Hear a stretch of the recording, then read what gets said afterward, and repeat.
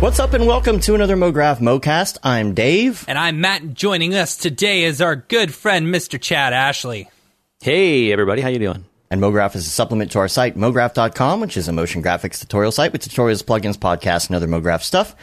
And on the show, we talk about everything ranging from motion graphics to Cinema 4D, After Effects, plugins, render engines, doing business, doing taxes, being a contractor, or working for the man. You can email us info@mograph.com. Let us know what you think about the show. Questions, comments, concerns, queries, grievances, show topic ideas, artist suggestions. We're on Facebook, Twitter, Instagram, YouTube, mograph.com, of course. Hit us up. Noob or expert, doesn't matter. If you're new, you're just joining in, and you're kind of getting into this whole thing, and you're like, what's up with this? What's up with this MoGraph thing, yo? What render engine is best for rendering pizza?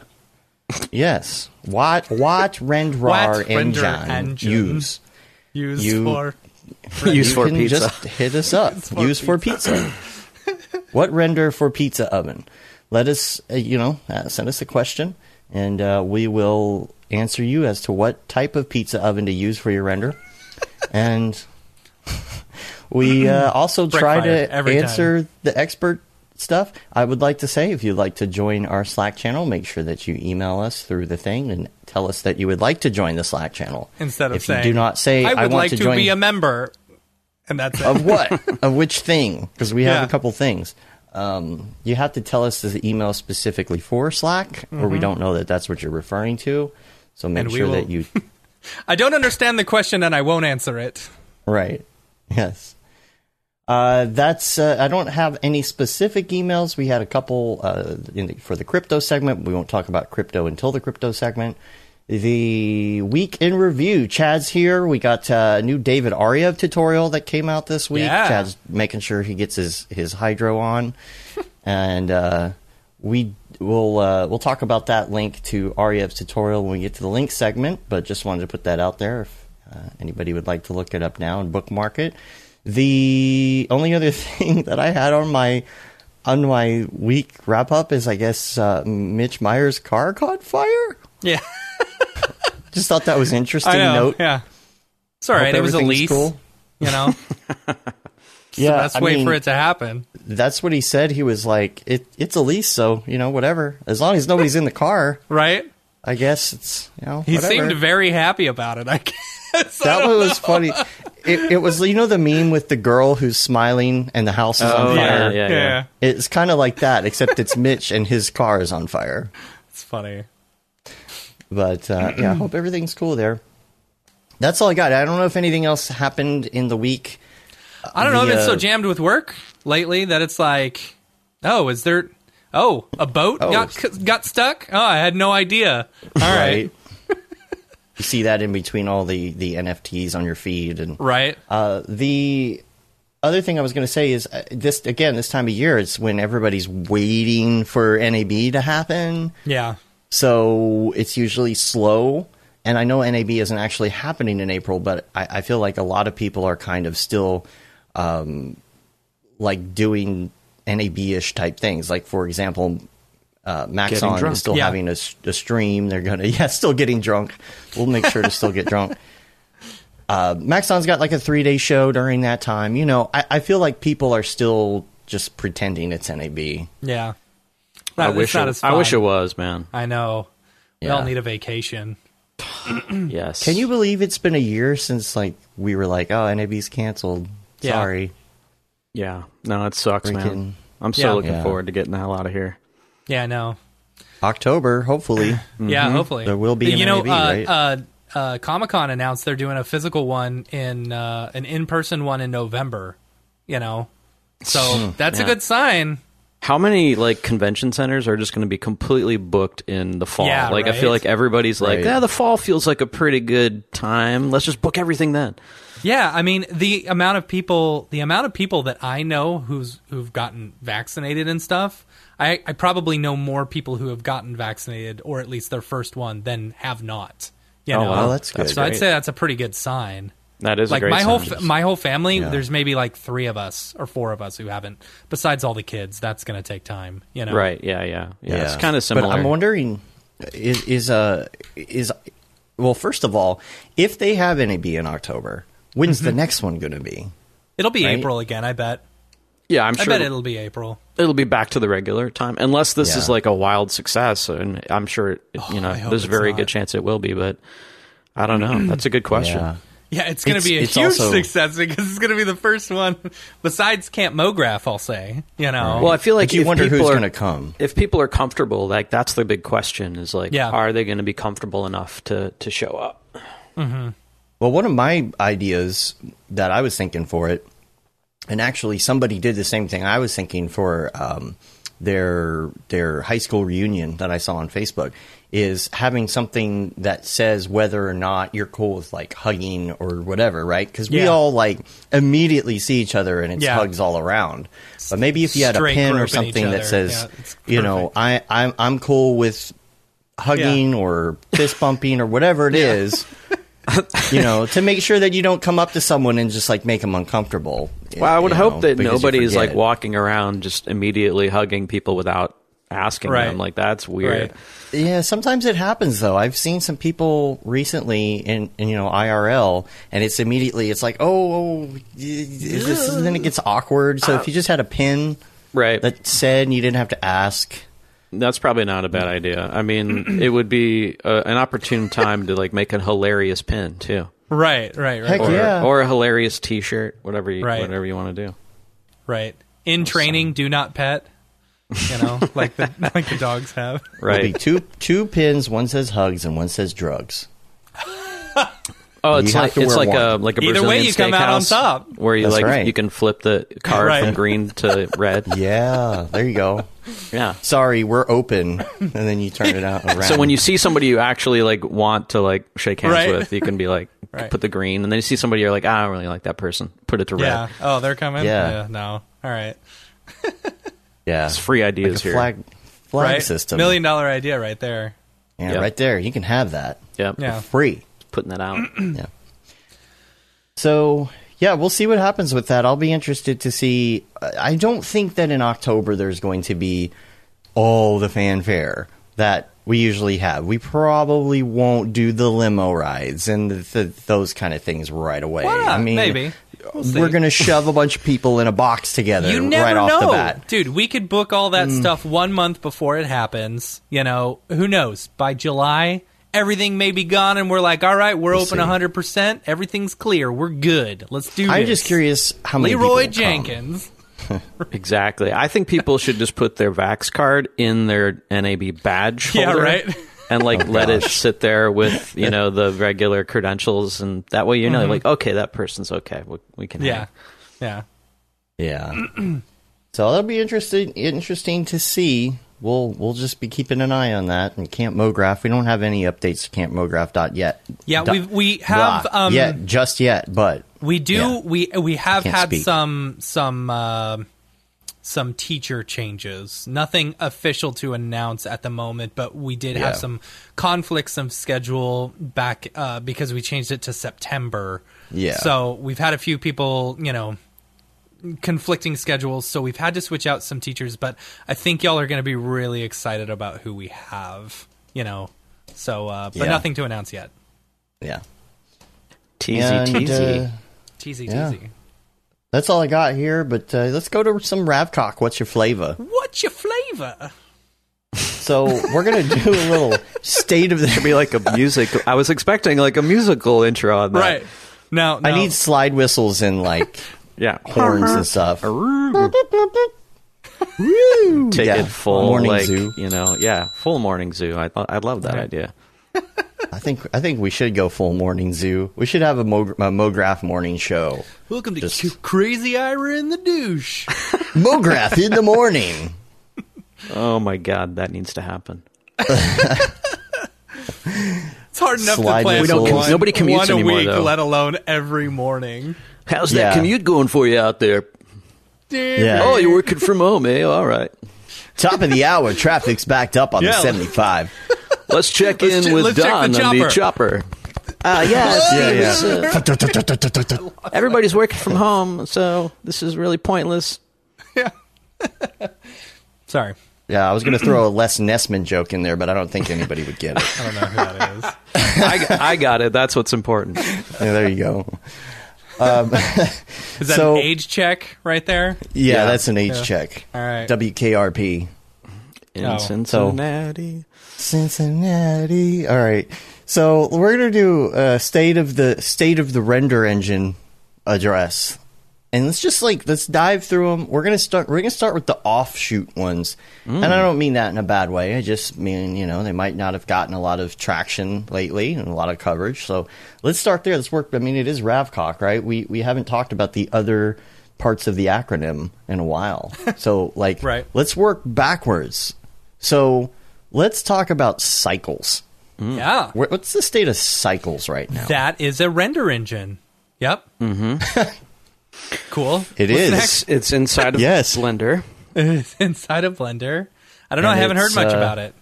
Other than, so like I last talking to Jules or whatever, they're talking about supporting it in the Octane renderer or whatever, which is cool. That was one they were planning on working into. Okay. So, I don't know. I mean, I guess that's all we have. I don't really use it, so I don't really know. All right. Next up on the list, V-Ray. They recently had an update to, what was it, V-Ray 5 or something like that. I played around with it. I was on the alpha for a little while. I don't know if I'm allowed to talk about that. It did have GPU stuff, but, it's you get these ones that have the GPU, and I don't know if I can't speak for Arnold specifically. I'm sure Chad can. As far as speed wise with Octane and Redshift, I feel like those are just like super killer with the GPU rendering. Yeah, for me, V-Ray has a place in my heart from back in the day. Same. But I just feel like it just didn't really advance much, and it certainly didn't advance for C40 users enough. Yeah. And I just think the look of it is a bit dated compared to Corona, which in my opinion looks freaking amazing. Right. So yeah, it's just never really I was paying attention to what they were doing in C40 and with their updates and whatnot. I think it's definitely cool to see them pay attention to this market. I'm glad that that Chaos Group took it back. Yeah, because, for sure. That had to happen, or just don't even bother with it. Right, exactly. Yeah. But they don't have their Ahmed, Right, and I think that's I mean, they might. I don't know. For me, the big three I've gotten to know pretty closely, and I know just how important plugin developers are to the success of a renderer's implementation into a piece of software. So, I don't know the V-Ray team for C4D, but, I mean, they're making progress, which is great. For me, if I was given a choice between V-Ray and Corona owned by the same company, I would go Corona. Interesting. What are you running on your computer right now? Is it still the 32 core Threadripper? Yeah, it's the 32-core Threadripper 22080 Ti's with an NVLink. It's a few years old now, though. I might be in the market for a new machine this year, but I'm not in any hurry because the graphics cards are so hard to come by that they are. I feel like I'm getting what I need right now, kind of. Yeah. So I'm not motivated to go down that rabbit hole. Well, yeah. Sean in the chat, Sean Astrom, he says there's no nodes in V-Ray yet either. Yeah, that's a huge bummer. That's okay with me.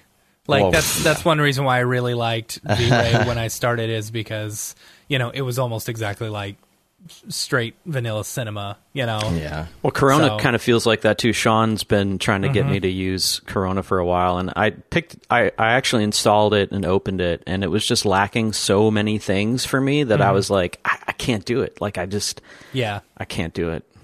I liked Corona when I opened it up as well, because it felt like vanilla C4D, Right. And I like how simple. You like vanilla ice cream. We get it. Okay. Yeah. All right. Does your favorite flavor is ice? I get it. I feel like it was getting some traction. before coronavirus? Right. And, like, have they considered rebranding right at this point? Yeah, I wondered about that too when everything kind of happened, and that conversation took place. That conversation was like, well, fuck, what do we do now? And it's like Google foo is ruined. Yeah, it really is. Like it would be hard. I don't know, man. Like that takes a lot of time to like completely rebrand and redo something. So I can't imagine that was an easy decision to make. But in hindsight, I think they'll be okay. I think they can. I think they'll be fine. It's just like you said, like the Google juice is going to be kind of like really hard. Like there's not going to be a lot of discovery. Mm-hmm. It's the Michael Bolton problem. Yeah. Why should I change my name? He's the one who sucks. Exactly, dude. So it'd be interesting to see if they do that. I feel like it would be. I don't know. Honestly, like my perspective, and I might be wrong on this. I feel like they're doing well. If they rebranded, they might kind of be able to have like a resurgence, like with a new name or something, and kind of. It could be a great opportunity to get back out there. You got to assume that V-Ray, since Chaos Group owns both of them, I mean, wouldn't they implement a bunch of, the positive things from Corona into V-Ray eventually? And then not really. I think merge them all together. They're completely separate. It seems weird to me to have two separate render engines. I mean, it is, but I think that you see that quite a bit. And over time, they might converge, who knows, but I think when you have a company who owns multiple companies inside of it doesn't necessarily always make sense to like merge it all together. But who knows, maybe they're waiting for one to become like the clear winner and make that easier for them. So if like let's say Corona becomes like huge and they decide, well, that's the winner. Let's just move everything let's put all our chips in that basket, which they could do. Yeah. But V-Ray still is used a ton in VFX and in ArcViz, and Corona is definitely almost all ArcViz at this point. So it's kind of interesting to see what happens there. But it's I mean, who knows? Maybe they will. Maybe they'll merge it. Sean says they're sharing a lot of features now, actually, which that's cool. Am I not allowed to swear on here? Say somebody. No, you can say whatever you want. Yeah, you can. We discourage like a ridiculous amount of use of F-bombs, but sometimes you get people. You can't control that. Yeah. Okay. Rachel's going to be on the show in a couple months, and I know that we can't control her. So okay, all right. I'll just. But no, I'll keep it tasteful. If it's a natural F-bomb, it's okay. If it feels good, just do it. That's my motto with everything. Yeah, we try. That leaves the three big ones we'll talk about. But let's start with Arnold. Actually, let's talk about where you're at right now with Arnold. Is that you're still like? I feel like when when someone says Arnold, Chad Ashley, think, Chad Ashley, or vice versa. Chad Arnold Ashley. Is that still the case? Somewhat, but it's changing a little bit over time. So it kind of makes me like kind of sad when I see not as many people using it in C4D and all these people using it in Maya and Max and all that. It's a fantastic renderer. I use it all the time. But I'm not like blind to the fact that it's not as popular as Octane and Redshift. So that's okay. That's okay. If I'm still going to use it. We're still going to use it internally. But I did recently start using Octane again, and you did. And found that to be like stable, more stable than any of the other GPU renderers that I use on a daily basis. And it just delivered what I wanted it to deliver, super easy, super fast, and Aces was very easy to implement in there. And so my daily drivers are Octane and Arnold right now. So Octane for kind of like fast turnaround, pretty stuff that I just need to put out for the website or whatever. Yeah. And then if it's a deeper dive material, like we basically prototype all of our materials in Arnold because that's our gold standard of like, this is as good as we want to make this. Like this looks like we just use it because it's like, it looks great. It's easy to build stuff in there. And then that becomes our gold standard for all the other conversions that we do. So it is what we use. And so I'm using our Arnold for mostly R&D, prototyping, that sort of thing, and occasionally the marketing image. It used to be all the marketing images, but now we're kind of bouncing between Octane and Arnold for our marketing images and doing more in Octane.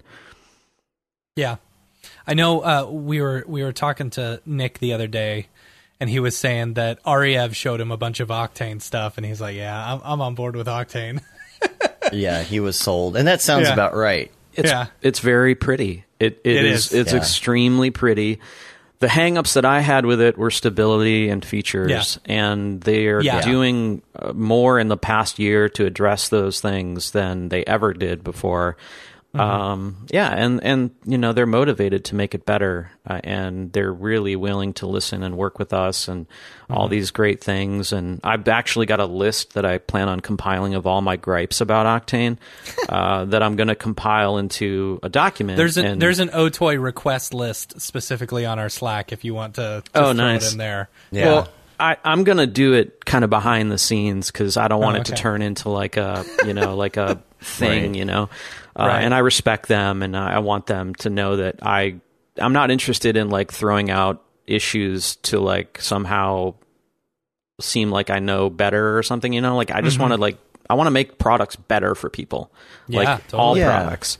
So I don't think Jules would take it that way. I think Jules loves to have the feedback. Yeah, totally. He definitely listens.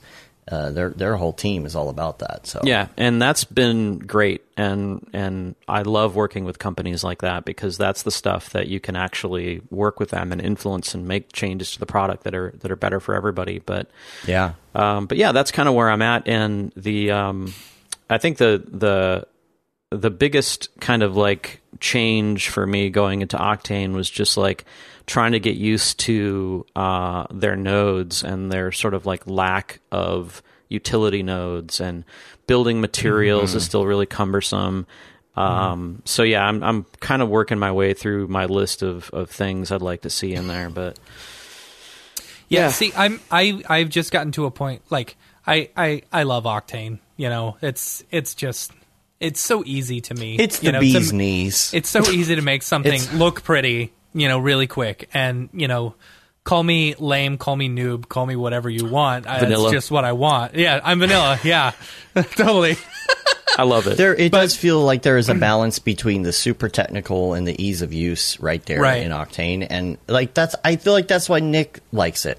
Yeah. And because Nick, to me, always feels like, he's the type of guy who just wants to dive in and start doing the work. He's not an overly technical person, or wants to dive into like the crazy, or like some Arnold node tree or something nuts. Like he just wants to make pretty things. Yeah. So it feels right for someone like him. And I kind of feel the same way sometimes. It's like a car that you can fix, right? You can drive it, you can use it, but you can get under the hood if you want to. Yeah. Right? So.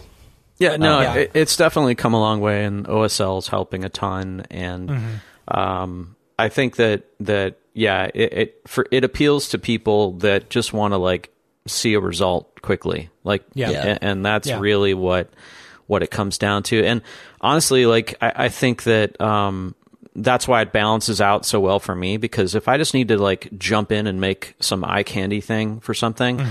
I can do that very quickly. And if I have something that I need the most sort of like finite control over, I'm using Arnold for that. So it's a great, for me, it's a great balance of like, I just need to bang this out really quick, and needs to look photoreal. Okay, Octane. I need to like dive in and make every single matte perfect so I can comp this and do that. Okay, I'm going to use Arnold. Yeah. Yeah. I'm interested to see how your workflow once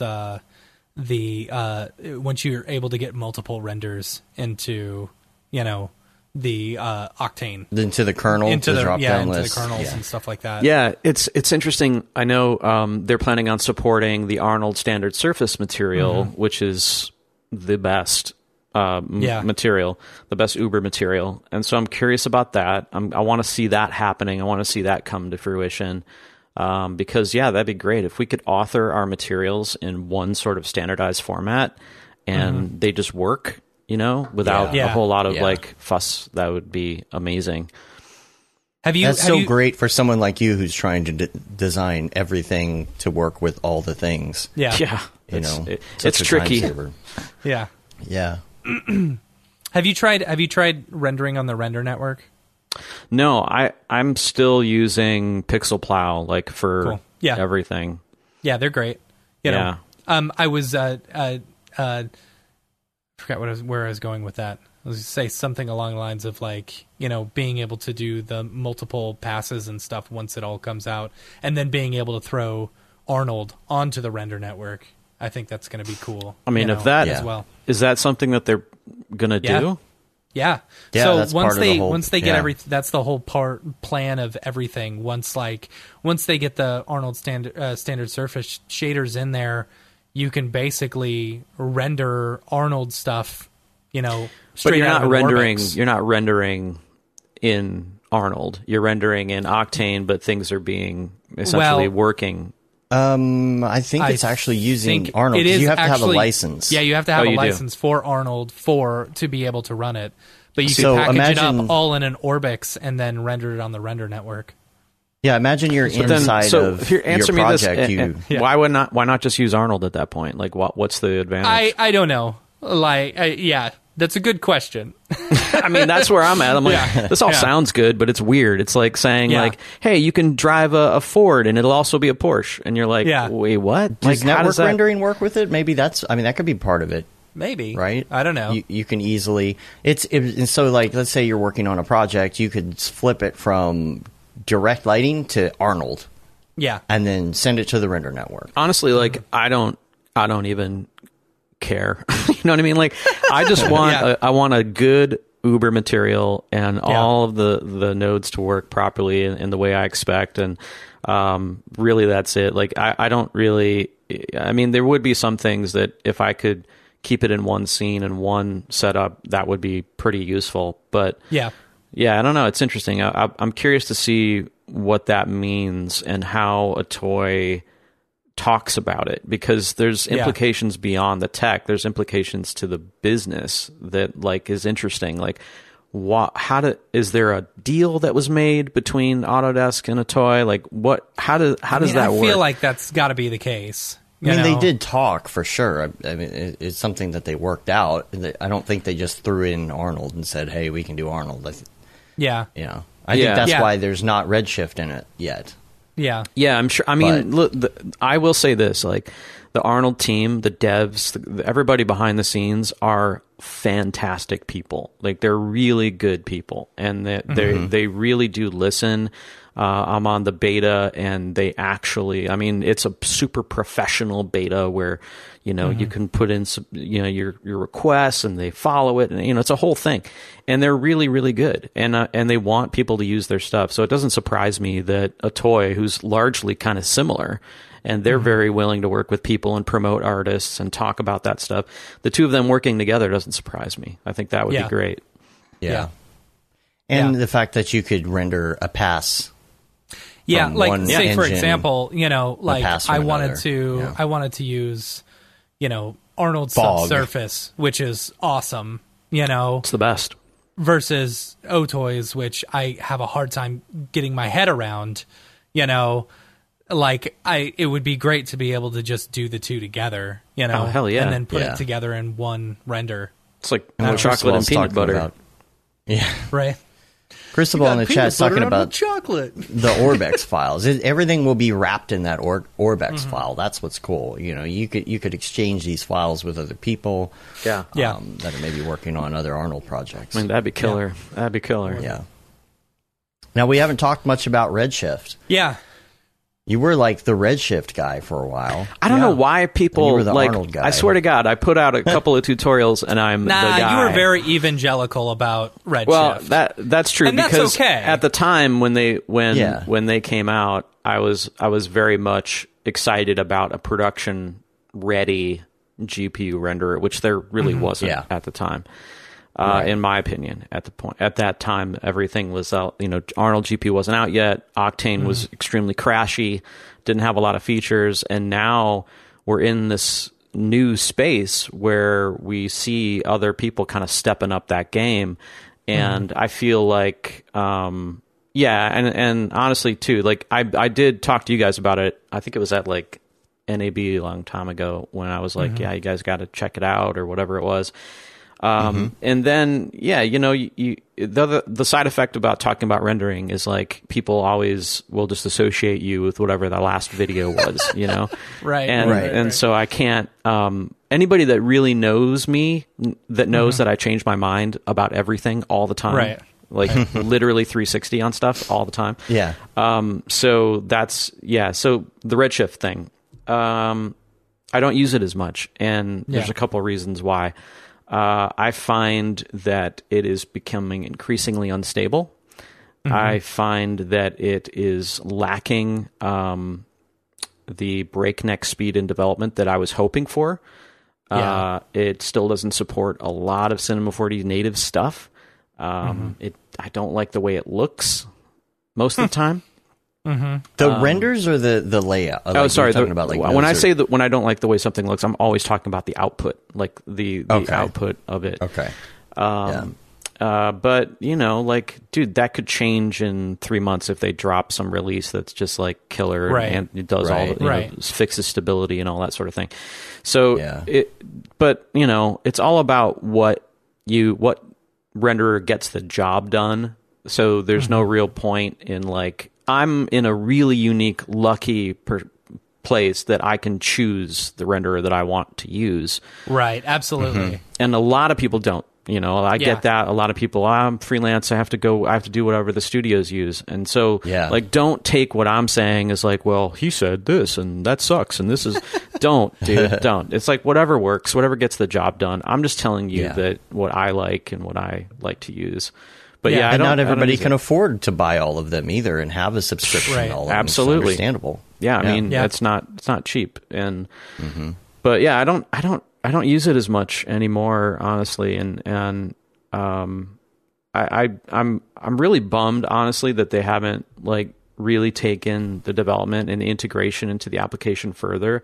The fact that material previews are still like a pain and don't really they don't work, and they still don't support a lot of the native. They support noises, but not all of the native noise features that Arnold and Octane do, which is like, what? That's interesting. Yeah, there's a lot of little things there's these little integrations that are still not there that I wish were. So that's really kind of like driven me to this point. I was using it the way that I'm kind of using. I was using it as like, I just need to get something out fast, and like I'm not really super set on. It doesn't have to look completely photoreal. I don't need to like get all that crazy. It just needs to be done fast. And I was using it in that sort of way. And then when Octane 2020.2 came out and it was fast and stable and looked great, I was like, well, do I need to use that really that much? Yeah. Maybe I don't. So it just kind of, but we're still, just to, you know, I want everybody to know we're still developing for all three. We're still making tutorials and training for all three. So don't take anything I'm saying here and think, well, Grayscale Gorilla's not going to do Redshift anymore. That is not the case.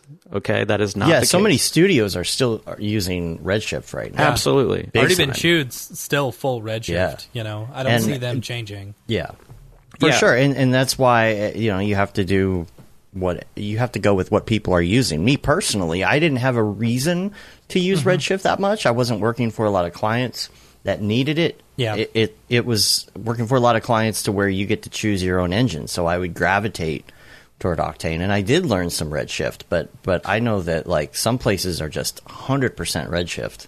Yeah. So it's become sort of like, and I think a lot of it has to do with the fact that studios can bundle it with cinema, and that's a cost saving measure.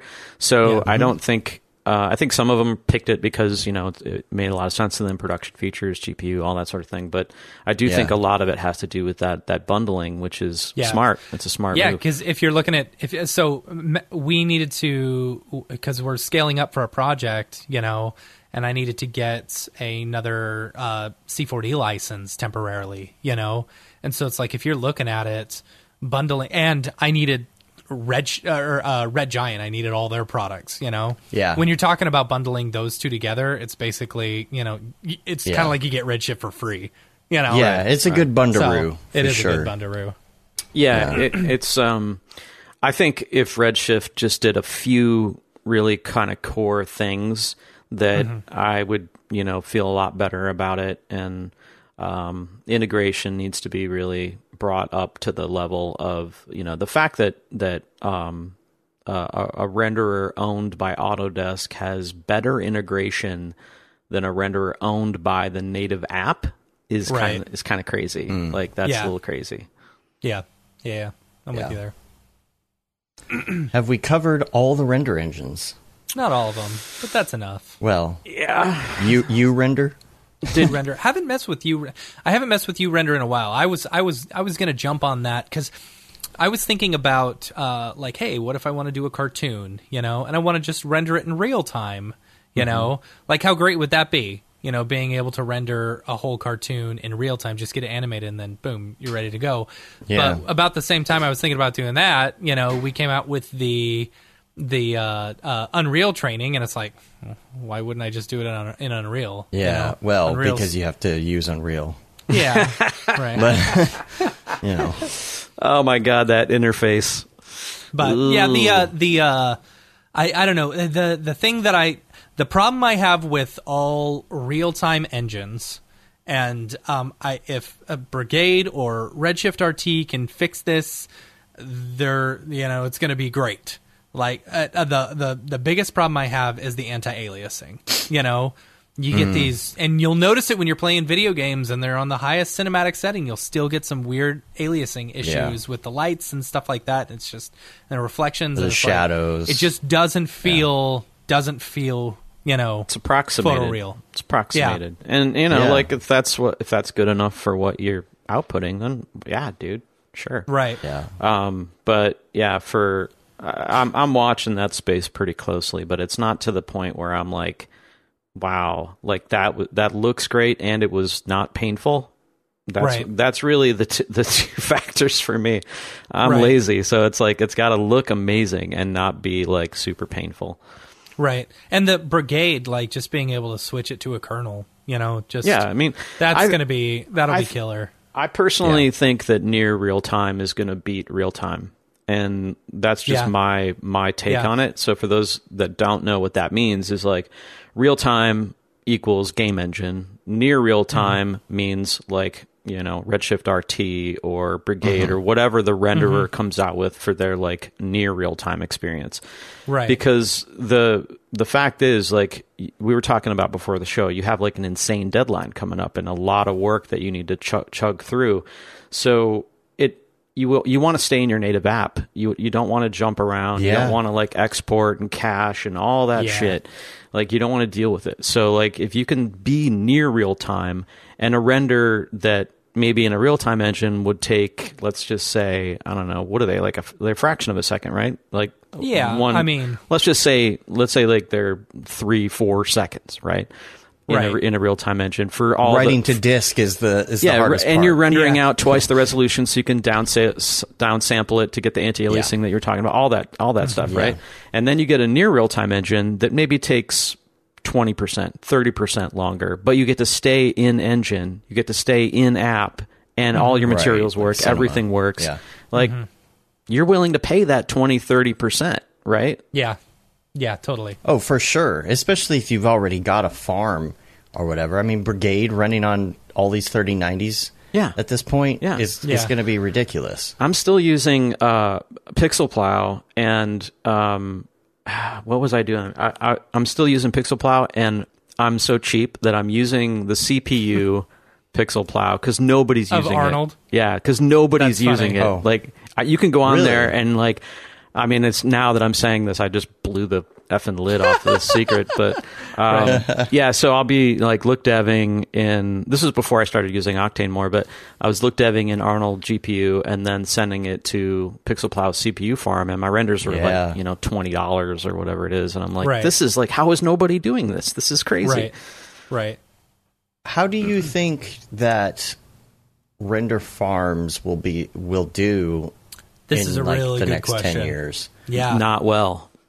Well. It is probably not a good long-term business. Yeah. Yeah. I'm Even interested on CPU. See, I mean, I'm talking about specifically for our industry. There might be right. Going forward, a need for data center rendering and all that. But like, imagine, like, I know that I try to not put it to a render farm whenever I can, because I just don't want to deal with, gathering up everything and uploading and hoping that it doesn't, I'm not missing something, and all those things that I think, people and companies go out of their way to make that easier for people. And PixelPlow does a great job. But I always would prefer if I had a machine that could render it out overnight and I could go to bed and it'd be done in the morning. Yeah. Right? Like, wouldn't we all want to just do that? Yeah. But I see. So I don't mind so much. I get what you're saying as far as gathering everything and then having to download them. It's kind of a pain, I've been sending a lot of stuff over to render, and yes, exporting out to the animated Orbex file and then uploading it and hoping you get everything correct, especially if you're using like XParticles or, Turbulence FD or something, hoping you get that is a pain. But being able to, like, basically it goes out to 100 different nodes all at once and you see all those frames rendering all at the same time, versus like it's just chugging along going, I don't know, like I really enjoy being able to just get it back like that. Yeah, no, that's great. And that's, I agree. And even, and I've got four 3090s here, and I can still render quick, but sometimes I'm just like, I need it now, because I got too much work going on. Yeah. That's the point I was going to make, is like a lot of people, you're doing multi-shot sequences, you're doing multiple jobs at the same time. Your machine can't have any downtime. Like, you cannot have any time where your machine is rendering and you're not working. Right. You need to work. Especially during the day. Yeah, you got to set up a shot, hours. Kick it off to the farm, set up a shot, kick it off to the farm. So it really is kind of like, I think that there's going to be a market for the farm that's, as long as it's easy and simple and all that sort of thing. But I think as people retire older machines and they refresh machines every 2, 3, 4 years, whatever it is, I think people that are tech-minded, like yourselves, are going to take those old machines and start basically building a farm out of them. That's kind of what we're doing. Yeah. I just wish that there was an easier way to set that up, because I've set up Deadline and I've set up Team Render, and they're both a pain in the ass. Yeah, they are. Yeah. Yeah, and have you used network rendering on Octane? Yeah. It is the simplest, easiest 2-second setup you've ever done. You're stuttery on our side. I don't know if you're a little stuttery. I am? Yeah. Oh, okay, I'll switch over to this. Have you used network rendering on Octane? How about that? No, is that better for you? I have simple. Not. It only takes. So I had to upgrade. I upgraded to 2020 R2 something. Whatever the newest version. So I had to update all my render nodes and stuff. It's literally just. It took me 5 minutes to do everything. You hit a couple buttons and it's just there, and you can see them on the network. There's no port forwarding thing. That's great. NAT router. I'll show it to you. I think if you solve that problem and you make it that easy, then it's kind of a no-brainer for people, and that becomes a huge feature for Octane, because if they, in their marketing, they can say you can set up your. You don't have to be an IT specialist to set up a render farm. You just install it, hit go. Like, if that's really how easy it is, then that's like a huge, huge selling point, especially in the next 2-3 years when people have, 1080 Ti's that they're retiring as they bring in the 3090s, to be able to use those to render on. Like, that's value add right there. Make that a big part of the marketing, as far as I'm concerned. The great part about the Octane network rendering is being able to, like, when you're in your live viewer, being able to use all those other computers as well. Yeah, your live viewer. In your live viewer. Yeah, so that reminds me. Also, I used to love rendering single frames using all those other machines, when you're doing a sequence, versus Team Viewer, where it's like, oh, I'll take this chunk. Okay, you take this chunk, know. Oh, yeah, we used to have that with V-Ray. back in the day. Not in the IPR, but in single frame. You can do that in Arnold as well. But yeah, it's that'd be great, man. If they make it that easy, and hopefully, that continues that to be easy, then that's great. I think the thing that I'd love to see a toy do is simplify their purchase experience. I think their entire purchase experience is extremely confusing. It is. Yeah. I have a feeling they know that, because even me, who's been using Octane since version 2, when I had to upgrade my license, I'm like, I don't know which one I buy. Which one do I buy? Yeah, I know. I think that that happens with companies like that are so focused on the tech and maybe not as focused on the user experience from a purchase standpoint. But I mean, if they made that entire process much more streamlined and all of this network rendering was just working really simply and easily, then that's awesome, man. That'd be killer, and be a hard thing for any of them to beat, I think. Yeah. Cristobal in the chat said, if you send your project a render and leave your PC as a node operator, you win money, which is true, actually, right now. True. So, and I'm pretty sure this is going to change soon. They're going to have to change the ratio or whatever. But right now, you can go onto Render site and buy render tokens for 25 cents per render token, and that'll get you a 100 Octane bench or whatever. Now, if you're set up as a renderer on their side, you get paid back in render tokens, but it's not 25 cents because they're actually worth $2 right now. Yeah. So it's the loophole. Yeah, it's a loophole for right now, Yeah. That's crazy, man. I'll have to look into that more. I just, I don't follow cool. the render thing. I set my third computer, my third one, the 20 series ones, to just go.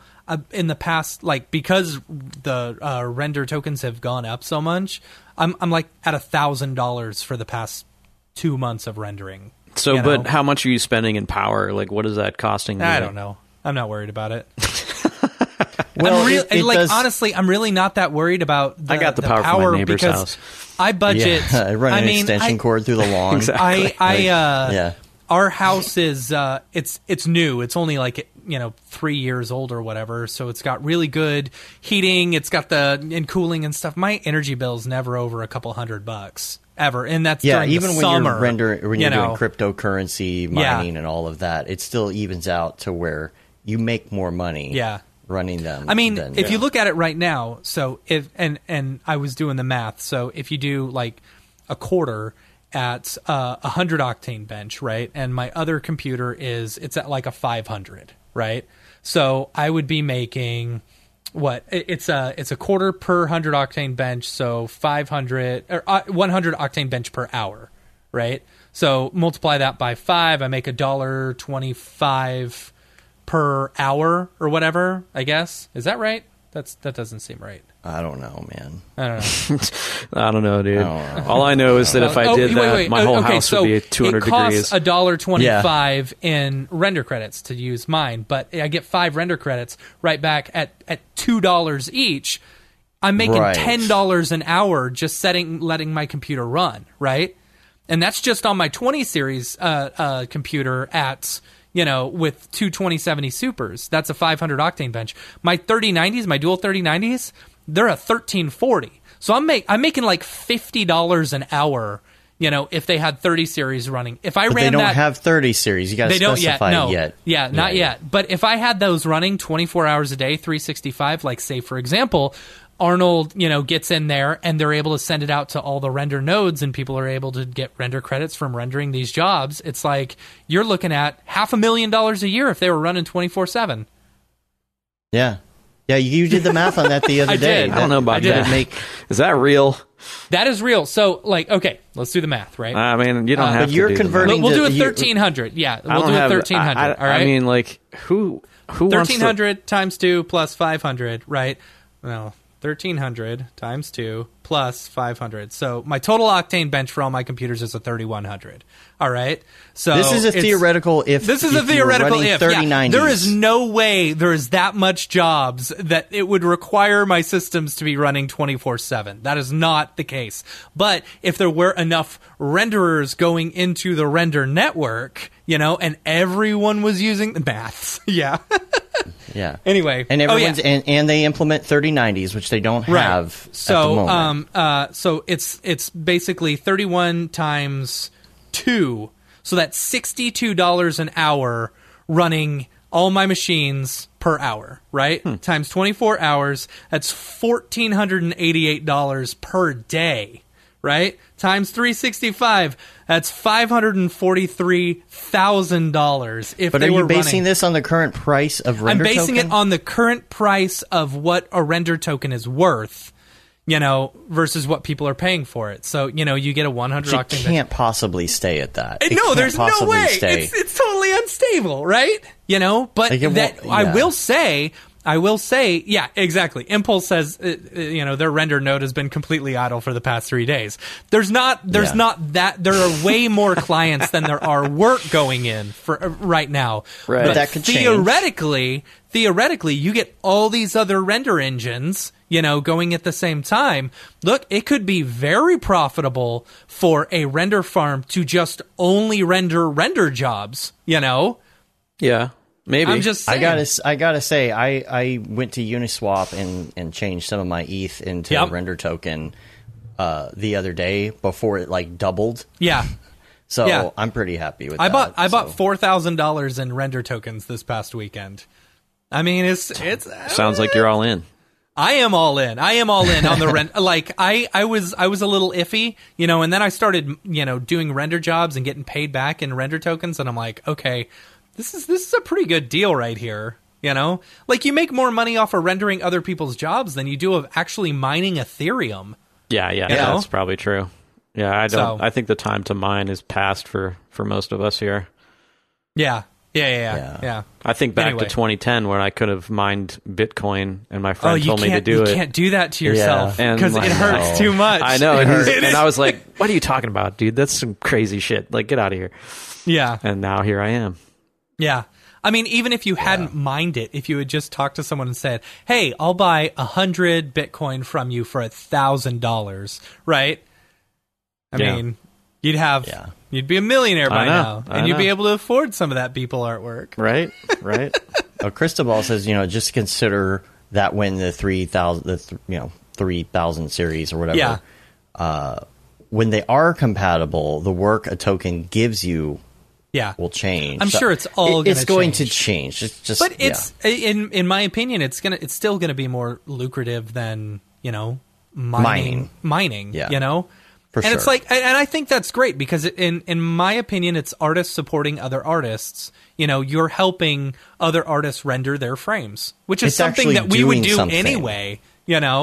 The energy is actually going toward something besides just getting a token. It's actually doing something. Yeah. So anyway, I mean, I don't see myself going through all the rigmarole of setting all that up, but it's interesting. It's not too hard. You just send him your wallet ID and then hit up Patty in the Slack channel. But I didn't say that out loud. Whoa, okay. Maybe I'll dust off my old 4980 Ti system. Dude, the 4980 Ti's, you can sell those on eBay for $250 a piece right now. Yes, you can. Really? I sold 5 of mine. Yeah. Dang. Yeah. I'm a wary lazy of those eBay individual, fees. You're what? I'm a lazy individual. Yeah, I know. I just like to do my work and then not do work. Right. Mostly I'm doing work though. We got some great suggestions on other engines to cover here. What do we got? Standard render, pro render. Oh yeah, okay. I couldn't tell if you were joking, and now I can see. I still jump to standard all the time. I do. I use them. Well, standard. I use them for really simple object buffer passes. If I'm doing whatchamacallit, if I'm not doing any motion blur, or if I need like luminant objects, those will render way faster in standard versus rendering them in Octane or something like that. A quick buffer pass. Yeah. Yeah. If I'm doing screens, I'll render all of them in standard render and then just comp them. Yeah. You could also just spit out an Alembic file and bring them into Fusion. I don't use Fusion. I would like to. I would like to. I like the way you said that. You know what? And so here's something that is annoying. Have you ever used Red Giant Mir? I think it is MIR. Oh yeah, a long time ago. Oh yeah. What's cool is that you can export out an object, a 3D object from Cinema, and then bring it in, which is way cool. Using Mir, and then you just throw the textures on there, which it works great. But then you bring a C4D camera in and it just doesn't work. Like it doesn't match the same. That's annoying. That's it's super like annoying. You guys are the same company. It should work fluidly like that. Or any 3D camera should be able to work fluidly like that. I would love to be able to see them, because Mir was fast. It was really fast. When I used it, I'd love to be able to see them like implement that somehow, bringing in like a C4D project file and extracting all the stuff and being able to choose if you want Mir or not. I don't know.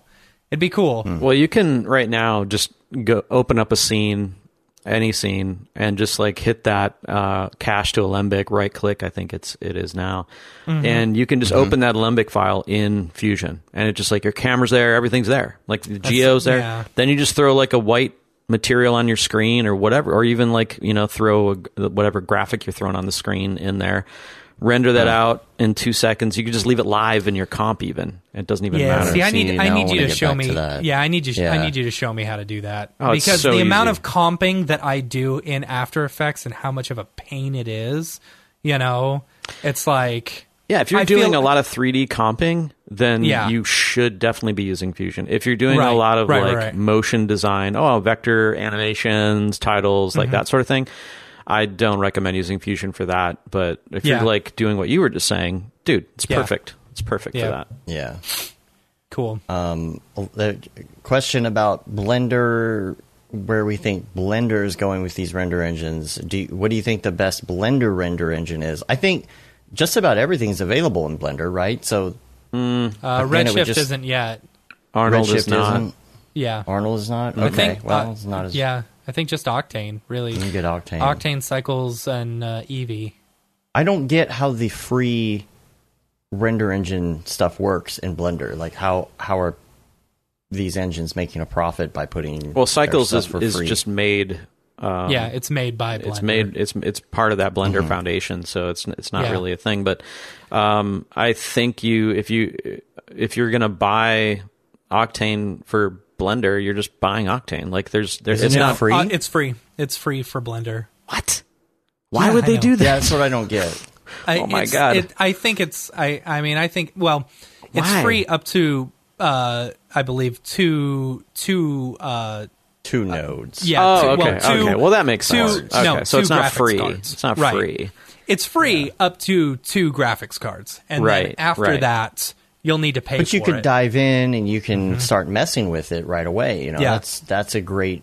I was going to for say somebody who doesn't. Yeah, that's insane if it's like straight up free. Like that's pretty crazy. But yeah, that makes a lot more sense. I get it. It's free one GPU. There you go. So that makes a hell of a lot more sense. I was about to be like, I need to call Jules right now. Right, dude, you need to switch over to Blender. Can we just like talk? You guys are crazy. But yeah, I mean, I don't know, man. Like the whole, I think Blender in itself is a bigger, probably a whole other conversation and podcast, really. Mm-hmm. Yeah, and the Octane, there's all those different places you can get it for free. It's not just Blender. Blender, like Unity, says, Unreal, Daz Studio. Yeah, VJ. Basically, if the application is free, you don't have to pay for Octane for it. I think. Yeah. It's a for gateway drug seat, for the one GPU. It is. Yeah. Yeah. And OS X, I haven't had a chance to try it on the M1, but I've got the new. I haven't even talked about that. I do have a new MacBook Pro. It's the first Mac that I bought since 2012, but it's supposed to be good on there. I haven't had a chance to try Octane on the M1 to just see what it's like. Yeah, I'm curious about that too. And if you're an M1 Mac Octane user, hit me up. We're always looking for beta testers for our stuff to make sure it works. Cool. So yeah, because that's something that we're seeing a lot of people asking about that and whether or not it works. And I know if the second a decent new iMac comes out or a Apple Silicon Mac Pro, I know Nick is just going to be like, later, I'm using that now. Sure. So I think he's waiting pretty hardcore for that. And because he's still not vibing on the PC thing. But see, I don't. So I was gonna say he should get like an iMac, like a Pro iMac or something like that. I mean, and then just network render, but the network rendering isn't working in between Mac and PC at the moment. Yeah, you know? I imagine that would be pretty hard to do. As soon as it does, like as soon as it's 1-for-1 and you can just, I mean, I've considered it, just working on a Mac and then just having all my PCs as render nodes, Right. Especially if they can work fluidly between each other. I'm all about using whatever's best, like whatever works best. I want to use that. Best. That's the thing. And if they come out with like a Mac Pro Silicon, Apple Silicon machine, and it is if it's a marginal difference between what I would do on a PC, and I get the UI, and I get iMessage on my computer when I want to like text my kids or whatever, I don't have to go to a sister device, and if the setup is easy, all of those things, and it looks great, obviously. Yeah. I would do it. Wait, are you on an iPhone now? I am. Yeah. Oh, look at you. I was going to show you my watch, but I don't have. I forgot to put it on because here's my Fitbit. I think the Apple Watch because is the battery lasts more than a day. I hate it. I hate it. Oh, you're out of your mind. So it was annoying because it'd be like, oh, you're so close to closing your ring, and I was like, you just gave me that notification and took me away from what I'm doing. So I turned off all the activity stuff, and then it would say, oh, you need to stand up, and I was like, you just took me away from what I was focusing on. My ADD is already bad enough, so I had to turn off the standing thing. I turned off all my Slack notifications. So really, it was just a watch at that point. Well, that's not its fault. That's your fault. It's my fault. That's your fault for not being able to multitask. Like that's not it. Like it's doing everything that you thought you wanted it to do until it did it for you, and then you're like, well, actually, I don't really want this. So it's more. But I switched back. I was a Pixel guy since Pixel 1, and then I just noticed the Pixel team, a lot of the Pixel team, original team left, and the hardware went downhill, and the software experience started going a little downhill. And that's just when iOS 14 announced, and widgets and the new UI and all that sort of thing. And then the new iPhone with the flat edges, which I'm a huge fan of. I was like, it's time for a change. Like, I'm going to switch back. And I needed an activity watch. I needed that just for the health stuff. And so I was like, you know what? I'm going to try it. I'm going to give it a shot. So I went all in. I went iPhone, Apple Watch. I even got an iPad Pro, which is what I do all my Slack and everything. So nice, isn't it? Oh, it's dude, great. It's the best. And so I've been, and then I even went as far as I dusted off my old Apple TV, plugged that in, and did the whole thing. And I gotta say, they nail the freaking experience, man. They nail it. They do. Yeah. They nail it. Except the battery life, man. How long does it take for you to wear down your battery on your watch? I've never worn it down. I've never worn mine down either. And mine is the second gen. Every night. Yeah, I charge it every night. You have to charge your watch every night. Yeah, you go to bed, take you it put it on your nightstand. nightstand. Put it on the little stand, and then you're good. Do you want to wear your watch through the night? That would drive me crazy. Yeah, to track my sleep, absolutely. I'm not a sleep tracker guy. I track all that. I track my sleep and my oxygen levels when I'm asleep. And I just know I have bad sleep. That's the way it is. I just expect I get what you're saying, though. But if you have sleep apnea or if you have a sleep health problem, for sure. And I think that that there's even a newer one that I saw being hinted at that is going to be able to do even more health monitoring type stuff beyond blood oxygen. But yeah, I think the newer ones, you charge them like every couple days, and they have new low power modes and all this kind of stuff. But yeah, I mean, there's always a price to pay for that stuff. Like it takes power to do that stuff. I used to have an Apple Watch, and I don't anymore. I have a Fitbit watch, and I love the fact that I don't have to charge my watch every night. I can charge it once a week. Yeah, that's I don't great. mind. Yeah, see what I bought this little stand that has it's wireless charging for my phone, right? It's got the thing for my my AirPods, right? AirPods. Yeah. So charging for the AirPods and for the watch as well. I just take everything out of my pocket, put them all up. Yeah, me too. It's great. I don't know, man. Like, to me, the writing was on the wall with the Pixel and Android not having a good watch, not really knowing what they were doing with their hardware, and then all the privacy stuff that I started thinking about more and more of lately. And I was like, you know what? I'm just going to try this other thing. And it's been great, man. I love it. And the fact that they really pay attention to design. As a designer, I very much appreciate the attention to detail and all that with their hardware and software. Yeah. I wasn't sure whether I would like the widgets or not, but I really like them. Dude, they're great. I like being able to see my weather and my stocks like immediately. Oh, hell yeah. Hell yeah. So yeah, I've got, I'll show you this setup that I've got. Let me go. I don't know if this is going to come through or not, but you got to have, like, your stocks and your widget sets set up. Stonks. Your stonks. Yeah, it's great. Their widgets are better looking than Android's, which I'm sure a lot of people will be pissed that I say that, but they are. They look better. Yeah. Yeah.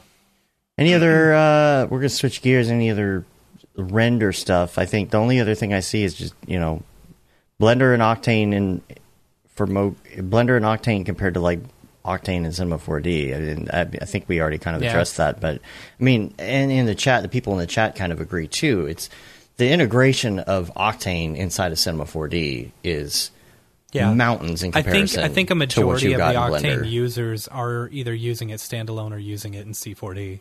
It's just so great in C4D. It's just built you got very us well. and David Ariev who have been pushing it for since version 2, right? Where it's like, okay, whatever. Yeah. I would like to see everybody get into the standard of the node material editor in Cinema, the new one. I would love to see that. I don't know why that development seems to have halted.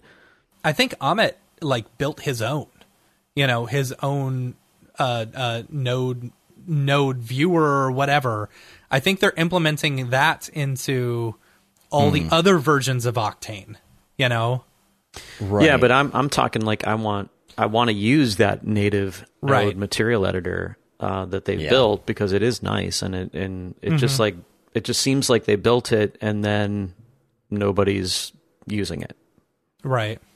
Well, of course, we're coming up on April or whatever, and so like on the last stream, Paul hinted at something.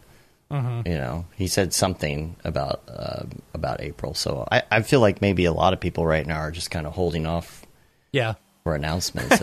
I was mentioning to Dave the other day, I said, we got this one big project that we're working on, and it's like, if they come out with a subscription version, a new one, it's like, oh, well, I guess we can't move over until this whole project's it's so hard done, to upgrade. It's really hard. Yeah, you don't want to upgrade in the middle of a project.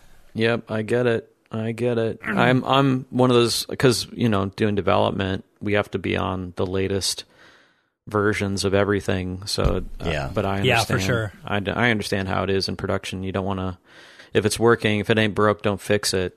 Right. Yeah. Speaking of which, let's switch gears to some GSG talk for a little bit. Talk about what's going on there. What have you been up to? What are you working on? What's the latest news? It's crazy. We've been extremely busy working on Plus, getting Plus going, and adding all this new stuff to Plus, both from the way the stuff is delivered to new products, new training, all that sort of thing. We redid the website. There's a lot of moving parts, but the most recent thing is that we dropped car paints, which is an amazing set of car paints. We dropped a new edition of Area Light Maps, Volume 2. We dropped a new set of Surface Imperfection smudges, and we dropped some new training on car rendering. So that's kind of the latest thing, but the car paints I'm really proud of. I think they turned out really, really good, and we were lucky enough to have OSL be implemented into Redshift just as we kind of finished our flake system that we custom made for our car paints. And so you're getting like procedural, really nice flake system for car paints, which is that's a huge, cool. I didn't want to do car paints unless we could deliver a procedural based flake in all 3 renderers that looked as close as we could to each other, which is like really hard to do. So, yeah. And who's developing all of that? Do you kind of head that process now? Like, how does that all work? So I hired, it must have been maybe a little over, maybe it's a year and a half now. I can't remember. It might be just a year. I can't remember. But I brought on Sean Astrom. I don't know if you know Sean, but he's fantastic. Yeah, so he's in the chat. Yeah, Sean's in the chat. He has been helping tremendously to help build these assets. So I'm in more of a leadership role, but I still get my hands dirty on quite a bit of stuff. But yeah, so he's in there. His day to day is like making killer assets for Plus. Mm-hmm. Cool. And what about OSL? Are you having to like get someone specifically to take care of OSL? Because I can't imagine that that's something that most everyday people know how to program. No, we have artists and people that we bring on for specific things like that. And because I don't know how to program in OSL. So we just kind of work with them, and essentially they become freelance developers for us.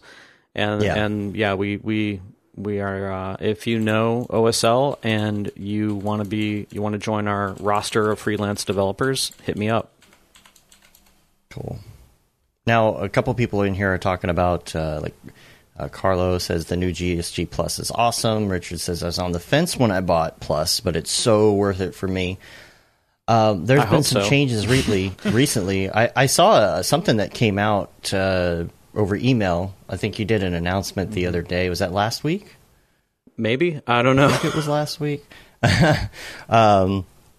It was referring to a couple different things. Number one, I think tutorials, like classic tutorials. Oh, yeah. And then also something about the way that plugins are going to work moving forward as far as purchasing and support. Yeah. So we've been pretty heads down on getting Plus to where we wanted it to be and where we think it should be, and it's getting there now. And obviously, it's a moving target. We're always improving and making it better, all those sort of things. But the side effect of that is we went a little silent on the tutorials front, and we had to move a lot of stuff off of Vimeo, and we weren't sure where to put it and all that sort of thing. So we're now in the process of remastering just a ton of classic tutorials and stuff that people have watched on Vimeo for years, and remastering it, putting proper heads in, or intro, outros, new thumbnails, getting them up on YouTube, and letting them live there permanently. So that's a huge undertaking. We have thousands of videos. Like, I'm not even joking. There are so many that now we have the ability and the time to kind of organize all that and get that back out this year. So I'm stoked about that. So you're going to see a lot more tutorials. In fact, I just dropped an Octane tutorial on YouTube last week, I think. It was like my first. That was the last one you did. Everyone's going to think you're an Octane guy now. I know, right? Yeah.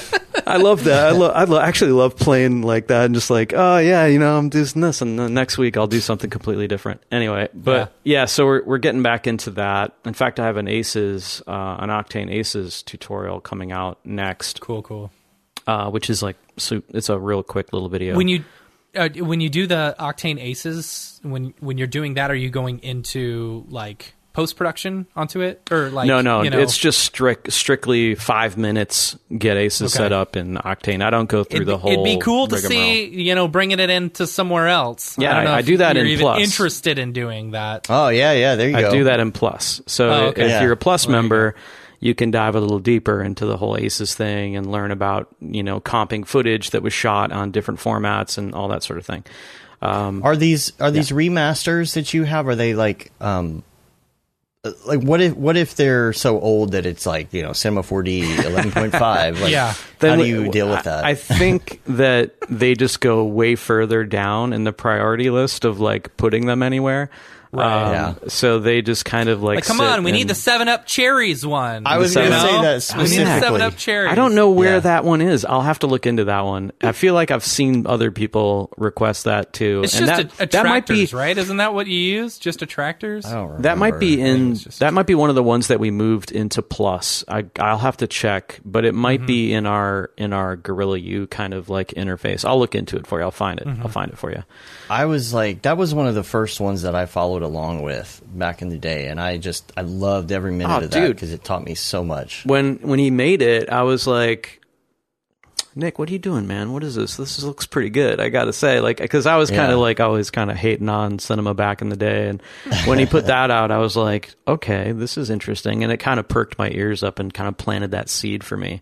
So that is a cool tutorial for sure. But gosh, I mean, even the lighting stuff that it taught me about, like how to make those cherries have a nice little like strip of light, on the kind of on the side of them and whatever, and place the light all nice and all of that, man. It's just, and then I finished it up and I stuck it right into my demo reel, like right, like you do. Nice, yeah, that's awesome. But and then the other thing about plugins is that we are doing away with perpetual purchasing of plugins and putting all of our chips into the subscription basket and sort of like simplifying our offering for people and just trying to make Plus as good as we possibly can. Like I'm not even like talking as like a GSG like employee, but like the value that you get and what I see coming this year and what's already dropped even, I'm like, this is kind of like too much stuff for people for this price. but I don't, that's Nick's call. But I think it's an incredible value and it's only going to get better. We'll just start calling you Crazy Ashley. No, I mean, like, it is pretty insane. How can I afford to put all this stuff in the subscription? How can we stay in business? I know. I'm like, Nick, don't do this. Crazy Nick. But Crazy Nick. It's crazy, man. Like we're also seeing quite a bit of people starting to understand what we've been trying to build for the last year, and it's just now starting to, I think, click. And so we're seeing a lot of new people join the platform, and we're really excited about the numbers that we're seeing. So we're really happy to all you new members out there. Thank you very much. And I need to download those surface imperfections and the metals, the new metal stuff. I hate having to create anisotropic stuff in Octane. I can never get it right. Yeah, the tech product material collection that we put out before we did the car paints is really, really useful. In fact, it didn't work. We didn't really plan it this way, but they work really well with the car paints because you can use a lot of the tech product materials for the interior of your car. Cool. And so it kind of works out. There's the awesome dude, Nick V, who does the car rendering training in this new drop. He also kicked out some really killer car renders, and he's been sharing them on his social, and we've been putting a few of them out as well. And he's been like, dude, I'm using these for this interior, and he like showed me this Octane render of like a dashboard, and it looks totally real. And it's like, he's like, this is your leather, this is your plastic, this is the. I'm like, oh my god, that's rad, dude. I love seeing that stuff. Yeah, we've used your textures and materials on. Yeah, it's just so easy to just like jump into the Octane whatchamacallit. The database. Yeah, Octane database. Yeah, the DB. Octane, yeah. Wait, you guys aren't on Plus yet? We are on Plus. I just, we haven't downloaded any of the new stuff yet. That's what I'm saying. I need to do it right now. I literally had to reset my password so that I could get into it so that I could then download it. Yeah. I got you, man. But as you had it set up before, like the original packs that you had, like I've been using those. It's like always the first place that I go. That's great, in my Octane database, and just bam, bam, bam, just go through the library. Yeah. It's just such a great base, even if you don't use it all, right? Like sometimes it's like, man, I really like how the scratches on this look or something, and I'll import it and I'll just use one material, or a normal map or something. Absolutely. Yeah. I think if you haven't messed around with our library in Plus, like that's really what I think is the thing that I was hoping it would do, which is like something that you keep docked, that you just have at arm's length, that you can grab anything, grab a surface imperfection map, grab an HDRI, grab a material, and it's all right there. And we're continuously improving that. We just brought Search 1.0 to it in this last drop, so you can actually search. And obviously, we have big plans for search to make that a lot more robust. But I mean, that really is how I want them to be used. Like, we want them to be like, oh, I love this one, but I just need to use its roughness, or I just need to tweak its color, or whatever it is. Like, absolutely. Like, we're putting a lot of time and energy into assets for Plus, and Sean is a big part of that. And we have a lot of really cool stuff coming out, even in the rest of this year is already planned. And I can't really talk about it. There's people listening that will get very angry with me if I say anything. It's exciting, man. Like I'm super stoked for what we want to do with it, and not just like the materials too, but like the surface imperfections, the new area light maps, and all that stuff is just like we're just always coming up with ideas of what we can put into the platform. And now we have this delivery system that we can do that with like very little effort. We can like come up with an idea, put it into development, and then it just shows up in your hub. Like, that's cool. Like, that's kind of what we want to build. And somebody asked a question for those, not me personally, but for those who haven't used the hub, could you just explain a little bit about the hub for them? Yeah, so you might remember back when, you might have a Grayscale Gorilla plugin, and you have to like know where it goes, and then you got to copy and paste it, or maybe you have an installer and all that jazz. Well, we simplified that entire experience down to what we call the hub, which is a little utility that runs inside of Cinema, and we'll show you what's available to download, what's available to use, and you just simply click install, and it does it all behind the scenes, installs it where it needs to go. You're logged in, everything is cool, and then you just restart Cinema, and whatever you had installed or downloaded shows up. Similar to the way Cineversity works, right? Very, very, very similar. Yeah. Okay. Yeah, very similar. See, I'm just lazy. That's the only reason. You know what? I just downloaded it. I'm telling you, the second we get done, I'm installing it. I'm very excited. I've become so spoiled by it now that like when I have to do something manually, or double click an installer or something, I'm like, what is this? It's like a baby's toy. Barbaric. It's like a baby's toy. Yeah, that's funny. Use your hands. I'm like one of the like you. If it ain't broke, don't fix it. I get so set and everything's working right now. I don't want to change anything. And it's like, oh, you mean I have to figure out how to install this? And I'm like, it's probably so easy. Yeah. And it probably takes 2 seconds. But I know the other day he was complaining about having to update all of the render nodes for Octane. And I was like, literally in the time you were complaining, I just parseced into all my computers and redid it. Yep. Yeah. It's just that I have to take the time to do it, make sure they're the same. And part of the process for me too is like, I have to make sure that it runs now in startup and all of that. Yeah. It's probably easy. Yeah. I'm just lazy. Well, then this is the platform for you, man. Like, seriously. Like, literally, like, sold. And our developer is so talented that, like, he'll do an update and he'll be like, it's in the hub now. Just go grab it. And I'll be like, oh, damn, you already put that out? That's crazy. So it's definitely cool. And the library is basically just... it's not just, it's actually an awesome plugin in itself that serves up all of our assets in one interface. and it works with HDRI Link. So if you pop over to the HDRI tab, you can just start clicking through HDRIs, pop over to the Surface Imperfection tab, drag in a Surface Imperfection, and obviously go to all the materials and grab whatever you want. But yeah, and now I think we're going to start putting in some scripts that I've written that will be available to Plus members as well.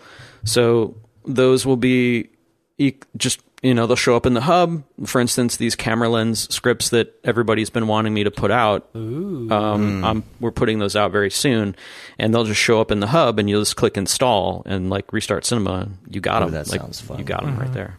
Are those now the scripts? How would that work? Like, if it's a camera lens, what is it actually? It's an OSL. No. Sorry, they're not. I should explain what that does. So I made these like Python scripts that emulate a set of prime lenses. So if you know about cinematography, cinematographer uses a set of fixed focal length prime lenses to shoot their films or whatnot. So like a 15, maybe a 35, a 55, whatever. And so I basically set up a script that emulates those, sets you to the right focal length. And that seems kind of like easy. Like, why would I need a script to do that? Well, because if you're using anything other than a horizontal aspect ratio, like a landscape aspect ratio, let's say you're doing like a square or like an Instagram story aspect ratio, the field of view is wrong. The way that Cinema, I see what you're saying. The way that Cinema calculates it, you can't just say put a 35 millimeter on a portrait aspect ratio render and have it look like a real 35, because it's not. I never thought about that. Yeah, gotcha. You will if you've ever done like set up a shot with like a 50 mil in a 16:9 aspect ratio, and then the client says, "Yeah, can you do a square crop of just that one thing?" And then you just change the aspect ratio, and the lensing looks wrong. And you're like, wait, why does this look wrong? It's because the field of view isn't correct. So the script actually does the math for you. It doesn't matter what aspect ratio you're at. It'll set the correct focal length and or not focal length, but I had to do something like that similar. It was for a commercial that we were doing, and they're like, okay, now let's render it this way. And I was like, oh, well, I need extra parts from this render, so I actually, what I ended up doing is I just offset the field of view, by like 50%, and then did that like 4 times, and I had like 4 times the view. Which that works until you try and export your camera and use it in comp. Yeah, right. And then it doesn't import those settings. Well, this script doesn't actually do anything with the that bound, the offsetting or anything like that. It just simply like, I want a 50 millimeter lens to look like a 50 millimeter, no matter what aspect ratio I'm using. And it was driving me crazy for years. So I just like quickly made it in Python, and then I showed it in a stream, or I showed it somewhere, and people were like, I need those scripts. And we're like, okay, cool, let's do scripts in here now and see how that works. So that's cool. Yeah, that's cool that you can like that. So as you're creating this stuff, are you able to upload it like just immediately? Like you're like, oh, I need a new metal, so I create a metal, I'm going to throw it in here, and now it's added into the new metals or something. It can't be that. I wouldn't give myself that much power. All right. Because like literally, like I don't. Another thing that we take really seriously is like stability, and we don't want things to be wrong. We don't want things to break and all that sort of thing. So we test everything that we put out. We like rigorously test it. Cool. And so we probably wouldn't do that. It would be more like I'm working on a smaller little material collection that won't be a part of like a big drop, but might be like a little thing that we'll add sometime soon. And even that has to be like given to the developer and tested by the team, and then it's checked as okay, it's good to go. And we have a beta team too, and the beta team will get it. So if you're on the beta team, you get a different hub than our regular users, and they get advanced access to stuff so that they can test it. So it's a legit like operation. It's like we've come a long way in the time that I've started there. That's awesome. Yeah. One of the questions in the chat was about being able to do multiple seats. Where did it go? I don't know where it went. Jeff said, any chance having 2 nodes with a single license of Plus will happen? Yeah, it's going to happen. I don't know when. It's actually trickier than we anticipated. So we are working on that right now, trying to figure out that stuff. And yeah, we wish we could deliver that right now, but we're still kind of working out the kinks on the back end and making sure everything works properly. But yeah, I mean, it's coming. I wish it was coming like today, but be patient.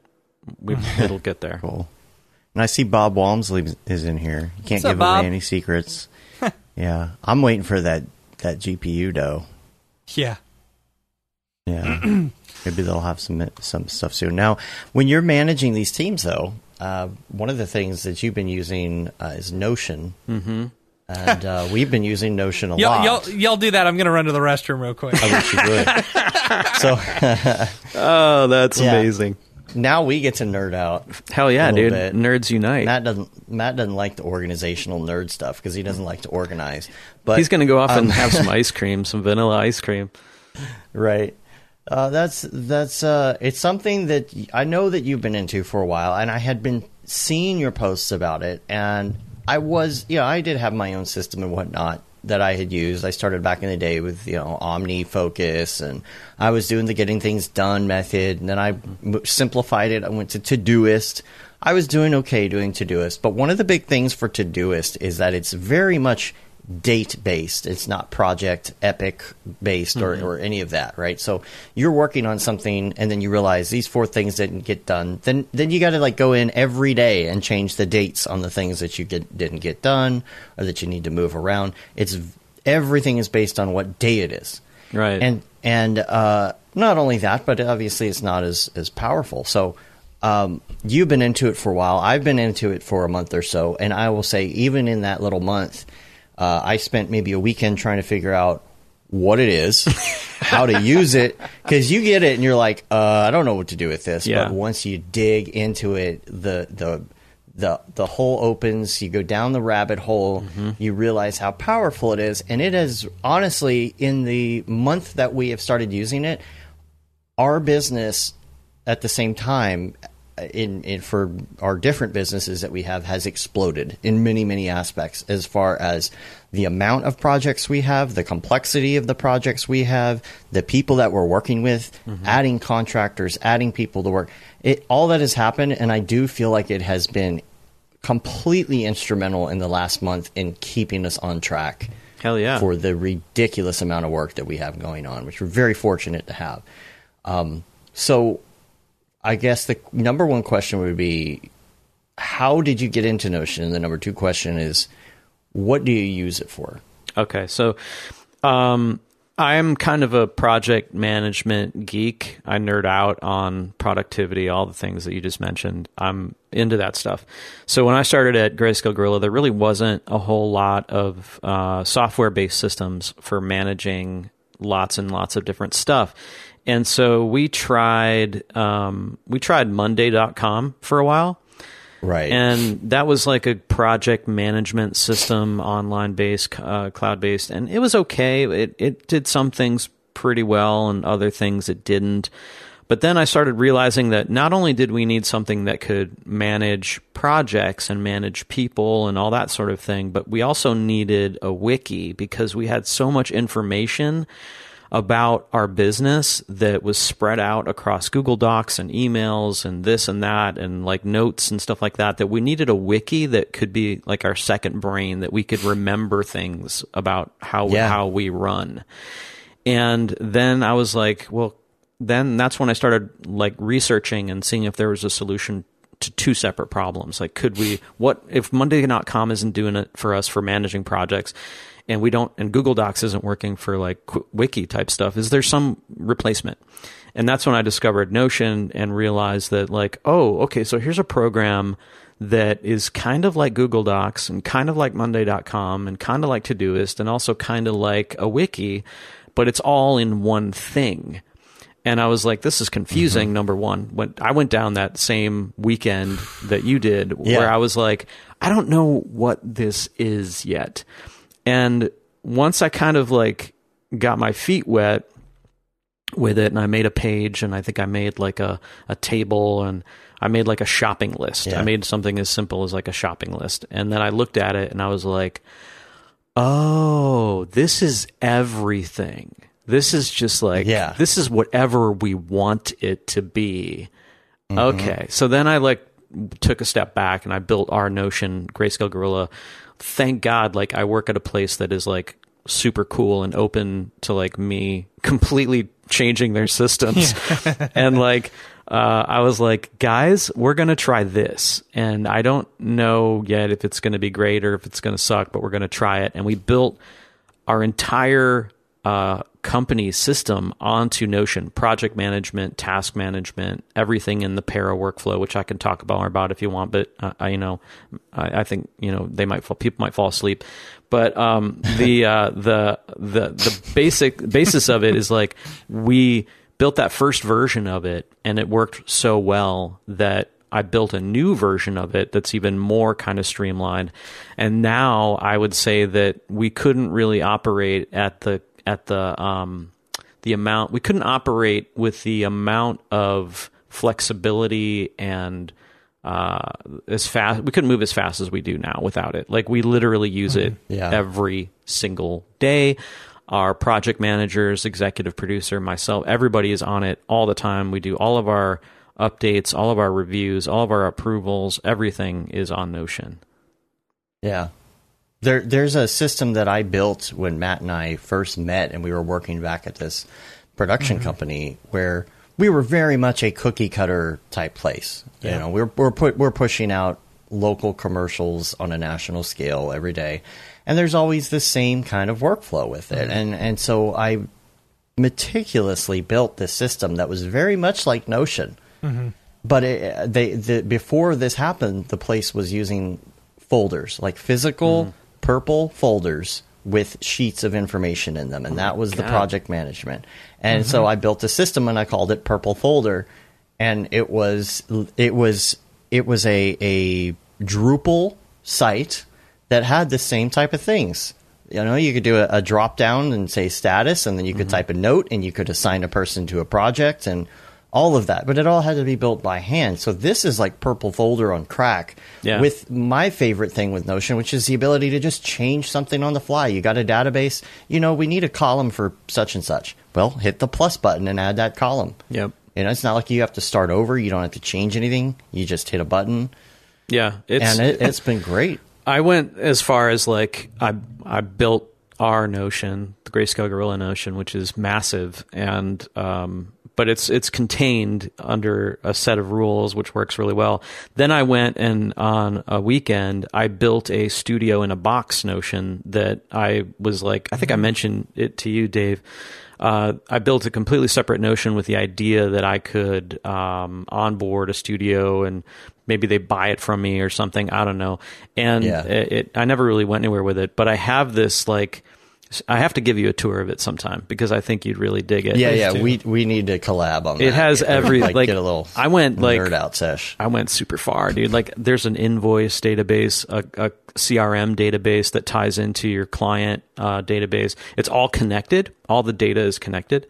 So if you enter a new client and you can track how much money that you've made with that client since day one. I went a little nuts with it, and it's like some people sit around at the TV, watching TV, knitting or like or whatever, and I'm sitting there like my knitting is Notion. I'm like organizing these crazy systems. That's funny. I'm with Jeff Burns in the chat. It's like I'm so awful with project management. Like I just don't like. My self-diagnosed ADD brain can't handle that much information, that much boring information all at once. You know what I'm saying? Which is understandable, but when you get to a certain point, you have to use it, or else there's no way to maintain a large project. I think that's fine. Like you don't have to. Like I think that you don't have to care enough or know enough to set it up. You just have to make yourself use it. So whatever system you make or you build or you find, it just use it. Like somebody once told me, the best productivity system is the one that you use. I do think it also has a very steep learning curve. Like, it does. Dave has taken some time to explain it to me, and then even today I was like, "Where is this?" And he's like, "It's over there." And I'm like, "Where is that? Can you point? Can you just tell me what it is?" That is. He's like, "No, just look there." That's its biggest. That's the biggest hurdle by far. Like you nailed it. Like we have. There's people at Grayscale Gorilla who feel the same about it, and I think it is like you're never going to find the perfect project management system. The perfect project management system is the one that you use. Like that's it. Right. Because it's not necessarily ever going to be perfect. But I think the solution for you would be to like, all right, have Dave set it up. Dave tells me what I need to do, and I do it. And if you don't stick to it though, then that's the problem. Like then nothing will help you. Yeah. Right. Yeah. Because everybody can have like their super awesome like personal way of doing that. But once you're trying to collaborate with another person, neither of those people is going to be able to agree on it. Not even two people. So you have to look at it and say, okay, what is almost working for both of us, right? So, an example is I can build this system out because I understand it. Matt, you don't have to know how to build it. Right. If anybody is looking to build it, I would say the number one thing you need to do, first of all, is sit in front of it and try and build something that makes sense to you. Don't just mess with it. Come up with a plan. But then when you do that, if you're working with other people, get their input. But then if you understand it like enough, like for Matt, I could help you. We could sit down and do like what I did. I have a Dave's task list that is a private thing on my Notion, and it goes through and it finds only the things that A, I can work on, what's actionable, B, stuff that is only due within the next week, let's say, and then C, only gives me the bits of information that I need to see right then. And that's like with that ADD thing, Matt, where you could say, okay, I need a dashboard that tells me what I need to do right now, and that's it. Right. I had to onboard a lot of people onto our Notion who are not like super tech and like not super into Notion or whatever. And so I had to design a system that would be simple enough for somebody to just jump in when they need to, and then robust enough for a PM who needed to dig in and like go crazy with it.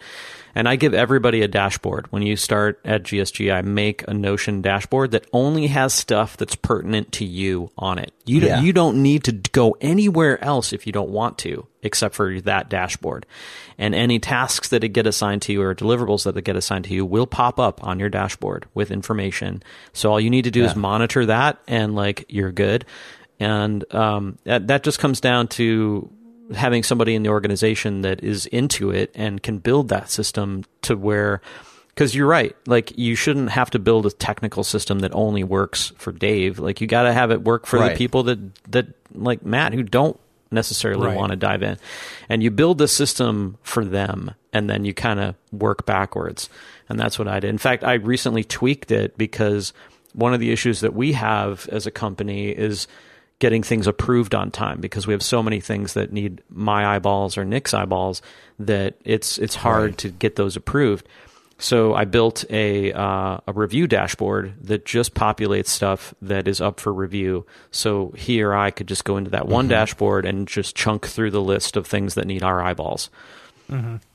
But it's really nice to have the different options and the different views as well, because people do work differently. So you might have that master table view, but maybe somebody, that's too much, that's information overload. There's a billion things. So then you switch over to gallery view. And okay, this only shows a picture of everything. So I can, like, for example, we have every episode of that is coming up for this show and of the drop, and who it is, and everyone is separated, and what date it's going to be on, and what all the social media information that has been excellent.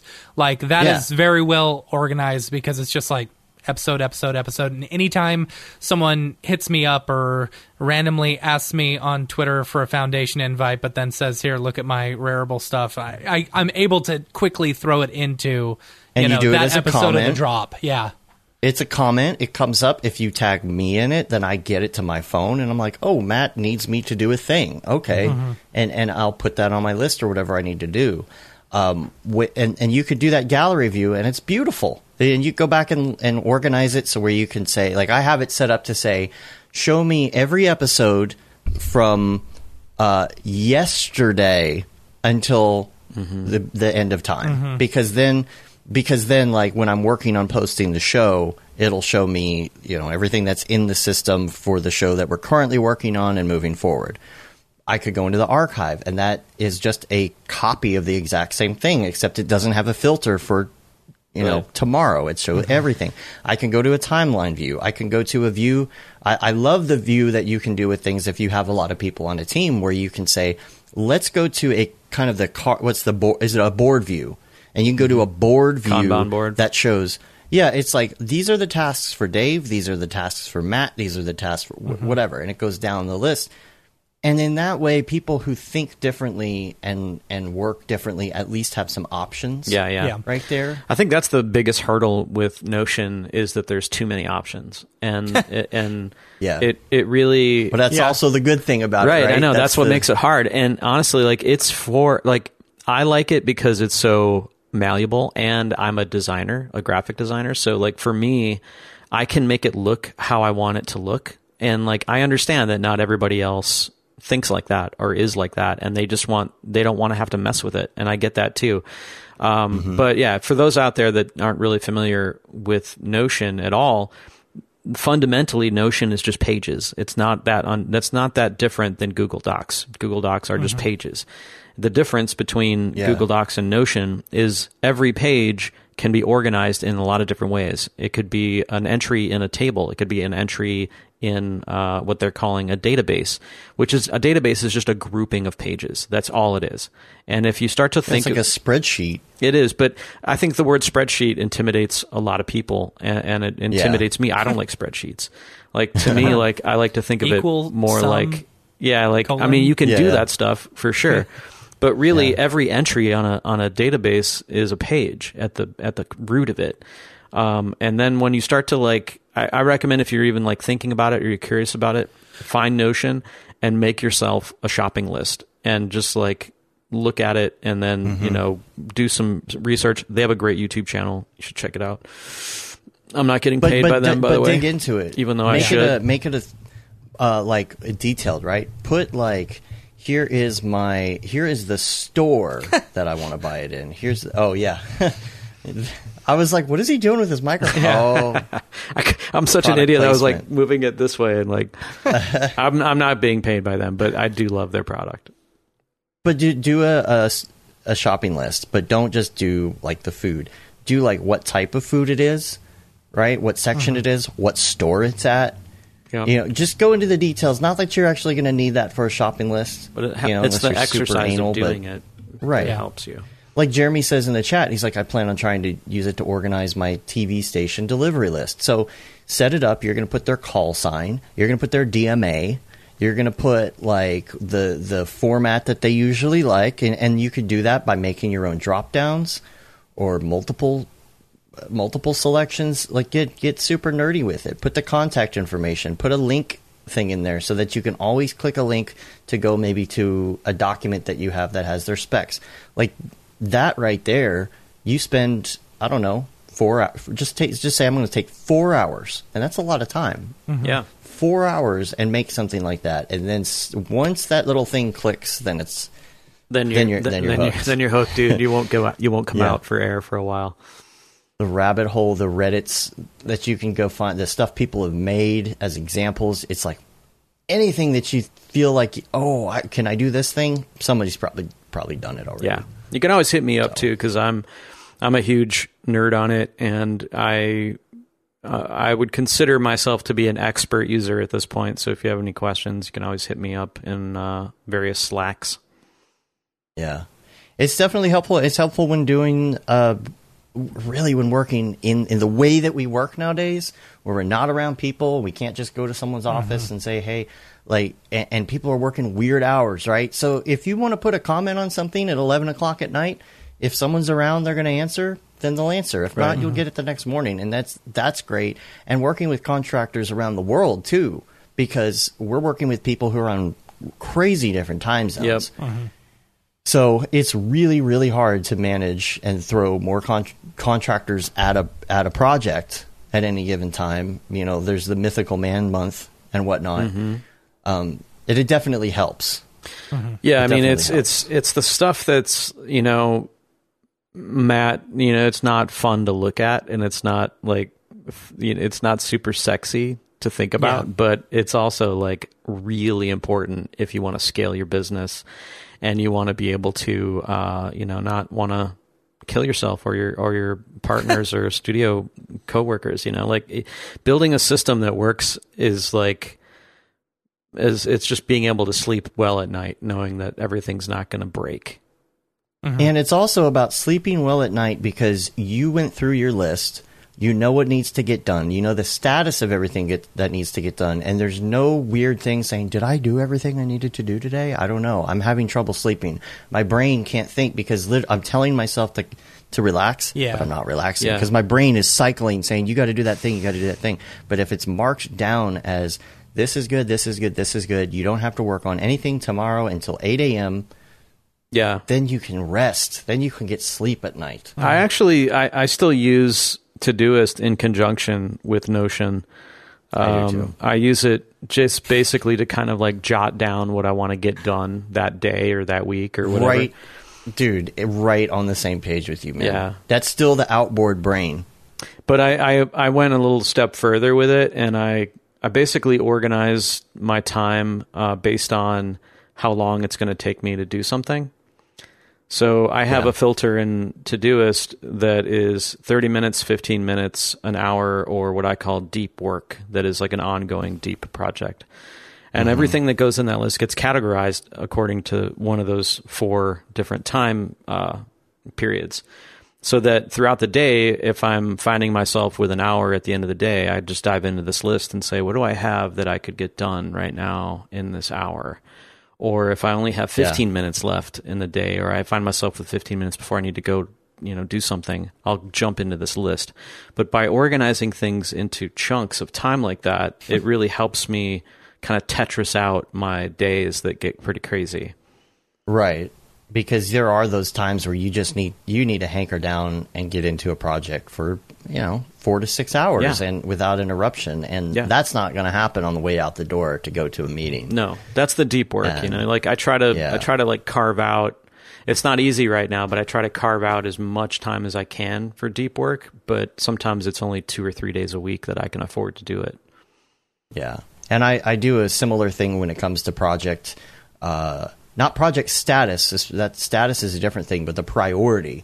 I'll put in a priority, and I keep it simple at the beginning. It's like, okay, this needs to happen in the next quarter or the next month or the next week, and also I put fortnight in there because there's a lot of things. It's like, well, this week or next, I'll put fortnight in there, but then also. I put 2 at the top, and one of them is soon, and it's in yellow, meaning this is happening pretty soon. You probably need to get on this. And then lastly, I put in now with a big exclamation, like, if you do anything today, you need to do these 3 things in red that say now. Like, this has to happen no matter what, today, right away now. And it's kind of a weird system, but it's been working for me pretty well. To each their own, I get that, but... somebody just commented. Sorry, I was just laughing at somebody said Chad probably walks around with a MacBook Air and a can of LaCroix these days. That's like a producer thing. Oh, that's amazing. Well, the head is shaved. I don't know. We're wearing the beanies. I can't read who said that though. Did it say Mr. Keyframes? I don't know who Mr. Keyframes is. Reveal yourself, Mr. Keyframes. Mr. Keyframes, because that's a good joke. I got some have a little right here in the fridge. Sticky, you know, like one of the stickies. That's where I list out my projects. That's it. It's easy for me. You know, we've got one project going right now where it's, you know, they have given us their like Excel breakdown and stuff like that, like when things are due, and it's so much easier just to look at that. Versus then referencing ours and making sure they're all the same. Yeah. I'm making there's going to be a point though that you're going to have to adapt to whatever system Dave builds. I know, and like that, I went through the same thing with Nick. Like Nick is not really super into like these types of systems, and so I just had to sort of design them to be as like frictionless as possible, really. And then just let me worry about blank. Yeah, well, like I'm designing the Notion, but then we have amazing project managers and executive producers and really amazing people that keep him on track and keep everybody on track. But yeah, I think the hard part is like you're going to have to just like let go of your Post-its and like give in to the system. Hi, my name is Sashia Dumont. I'm a writer, actor, and filmmaker. Hi, my name is Paul Robinson. I'm a director, DP, and filmmaker. We are the creators and hosts of the Go Gorilla Filmcast, an online source for all things indie film. We are a husband and wife film team and co-owners of Send3 Productions, and we started this podcast for filmmakers like ourselves who were producing on micro budgets with skeleton crews. Go Gorilla is a weekly podcast that features various talents in TV, film, and web series productions. We've interviewed filmmaker powerhouses like Kestrin Pantera, Richard Raymond, Alex Ferrari, Cassandra Ebner, and Ryan Connolly. Amazing actors like Hannah Ward, Lou Taylor Pucci, Chris Wataski, and Eileen Bruba. Groundbreaking cinematographers like Jody Lee Lipes, and Jessica Lee Gagné, and many more. We also offer weekly reviews of our favorite films and shows, which vary from low-budget first-time filmmakers to A-listers and everyone in between. Go Gorilla is proud to announce that we have officially joined the MoGraph Podcast Network. So if you love filmmaking as much as we do, tune in every Sunday for a new episode of the Go Gorilla Filmcast, your source for all things indie film. Now available on the MoGraph Podcast Network. Yeah. But you can still use your Post-its for your own things. Just like I use Todoist for my own things. Right, yeah, right. I mean, just don't use it to manage a project. I moved a lot of my stuff over to Notion just for in just a private to-do list, Yeah. It's the same thing as my stickies, it's just But what's great is now you can make your own dashboard and you can put the stickies on it, you can put the projects on it. I can see MoGraph stuff, personal stuff, Nexus stuff. I can see a list of what do I have to do today? The thing is I don't have 4 hours to dedicate to Notion right now. We're so jam-packed with work. Literally, we've got freelancers working 16-hour days right now. Damn, you guys are making overtime. Okay, I was of course, say, we're paying overtime. You guys are killing people out there. It's voluntary. It is voluntary. They want, yeah. I keep saying I'll get you more people, but he's cool with handling the work. That's the Mythical Man month. It doesn't always help to throw people out of projects. Right, exactly. It's like the amount of time that we would spend onboarding another person, that other person could just get the work done, Yeah, so. I don't know, man. I get that, and it's kind of it's a catch-22. You could probably be more effective if you had a good system, but you can't find the time to make the system because you're too busy. Right. But yeah, you got to make the time, and you got to put in the. Maybe now is not the exact time to set it up, but doing it will save maybe you. In a month. Yeah. That's what I did initially is whatever weekend I built all that stuff on, I didn't really have the time to do it. Mm-hmm. I just kind of said, you know what, this just has to happen. It just has to. I mean, that's kind of like what needs to you're going to have to lean on whoever finds it interesting enough to put in the effort. Right. You know what I mean? And that's... I'm fine with that. Yeah, and I'll build it. Honestly, that's great. If you don't have a lot of opinions about it and just want it to I just want to do my work. I don't want to think about this. I just want to do my work. And then I'd say the two of you have a perfect relationship, because if you both had different ideas of how it was going to go, then you're going to be at butting heads. But if you trust if you trust them enough to go off and build it, as long as you promise to use it, give them input, then I think you're that's good. kind of the thing. Matt can just step back and let me be the nerd. Yeah, and I mean I'll that's the problem though. do it. I can't guarantee that I'm gonna even remember to use it. At least right now, because that wouldn't even be. I really good. I have been the drop. That's easy. It's okay, I know where that is. But it's some of our projects and keeping track of all that stuff. Okay, I see it, but I don't know where's it assigned. Where's it? So I would not let that fly. I would not let that fly. I would be honest. I would be on a Zoom with you and being all right, where's the hang up here, dude? tell me how we can make this work better. And I would be like, all right, then which of these projects are you going to handle so that I can learn Notion for the next 4 hours? And I'll be like, well, let's go to... Because as of right now, I'm not sleeping for the next 24 hours. Yeah, I mean... Let's go to the board view. Let's see where it falls in. Yeah, it sounds to me like you just need to like almost kind of tailor it to be a bit more visual and less impact. Like, I wouldn't ask, if you're in the middle of a big production, like, I would never ask somebody to be like, oh, take 6 hours and go watch some tutorials on Notion. Yeah, see, that's the thing now. I would love to get into this. Yeah. No, I would just show you enough to There are not enough hours in the day now. Yeah, I would just show you enough to do the job that needs to be done, and then just ask that you just do it. And, like, you don't need to understand what it's all doing. Just bookmark this page, favorite this page, and click this when you're done. Like, that's all we're saying. Yeah. Just put the status of the project. Really, that's all that matters right now. Where is this in the status? Because I can take care of the rest. Right. Let Dave do all that shit. I'll worry about blank. Right. You worry about blank. All right. I think we are... Oh, let me do like links because I have one link. All right, one link. Dave links. What you got? Nothing. Go ahead. Oh, okay. The one link that I do have is the abstract distortions in Octane and Cinema 4D by David Ariev. It's done really well. I'm really happy. Like, man, people are enjoying it. It's good. Yeah, it's good. I've been really surprised by the amount of positive feedback we've gotten. I've seen it all over Instagram. People, tagging him in it and him retweeting it or whatever. Regramming? Is that what it's called? I don't know. Regramming, yeah. Oh, Jeremy had a good point. Yeah, Notion is also really good on mobile. Is it? It's nice on mobile, yeah. Didn't used to be, but it's gotten better quite a bit. Yeah.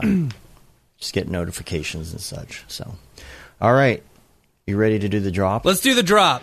The drop. Is this the fucking mic drop? This is exactly what I should be doing. What's up, and welcome to this week's episode of The Drop, your weekly source for all things NFT and crypto art, as well as upcoming drops by notable people in the MoGraph industry. Let's do it. All right, what do we got this week? Let's do it. Chad Ashley's here. Here. I feel like we're really gonna get into the NFTs. If you as long as you got time. I might have to. I should have went to use the bathroom during that intro. Okay, go. Yeah, I'll be right back. Well, you guys start off. Use the restroom. Yeah, go for it. All right. We'll just hop into some of the ones that are going on Nifty and Maker's Place. Go ahead, do that. Then we'll jump into some. We'll jump into some topics with it. So. Yeah. Right. So where are you doing? So let's start off with the this week's drops on Nifty. I would mention the one that's happening literally right this second, but who cares? Which one is that? I don't know. It's not on. There's always secondary market, right? Yeah, secondary. Okay, and that's an interesting. Remind me about secondary market. Let's not leave without talking about the secondary market. Can you put a pin on that? Because there are things that I want to talk about with the secondary market in Nifty, but first thing that I've got is dropping today, later on tonight, March 29th. We've got 6 and 5. There's these beautiful interior renderings, and there's I can't remember what they called it. The Revolt, that's what it is. So these are really, really pretty renderings, but then I guess there's a revolt from all the different, I don't know, like the furniture or something like that. It looks really neat. The furniture revolts? The furniture revolts, I guess. So, I don't know, really, really pretty interior renderings. I'm a big... I did a lot of interior renderings back in my day, and I really have an appreciation of really pretty ones, and I think 6 and 5 does a really good job of that. So if that interests you, if you like that type of art, sure, pick one up.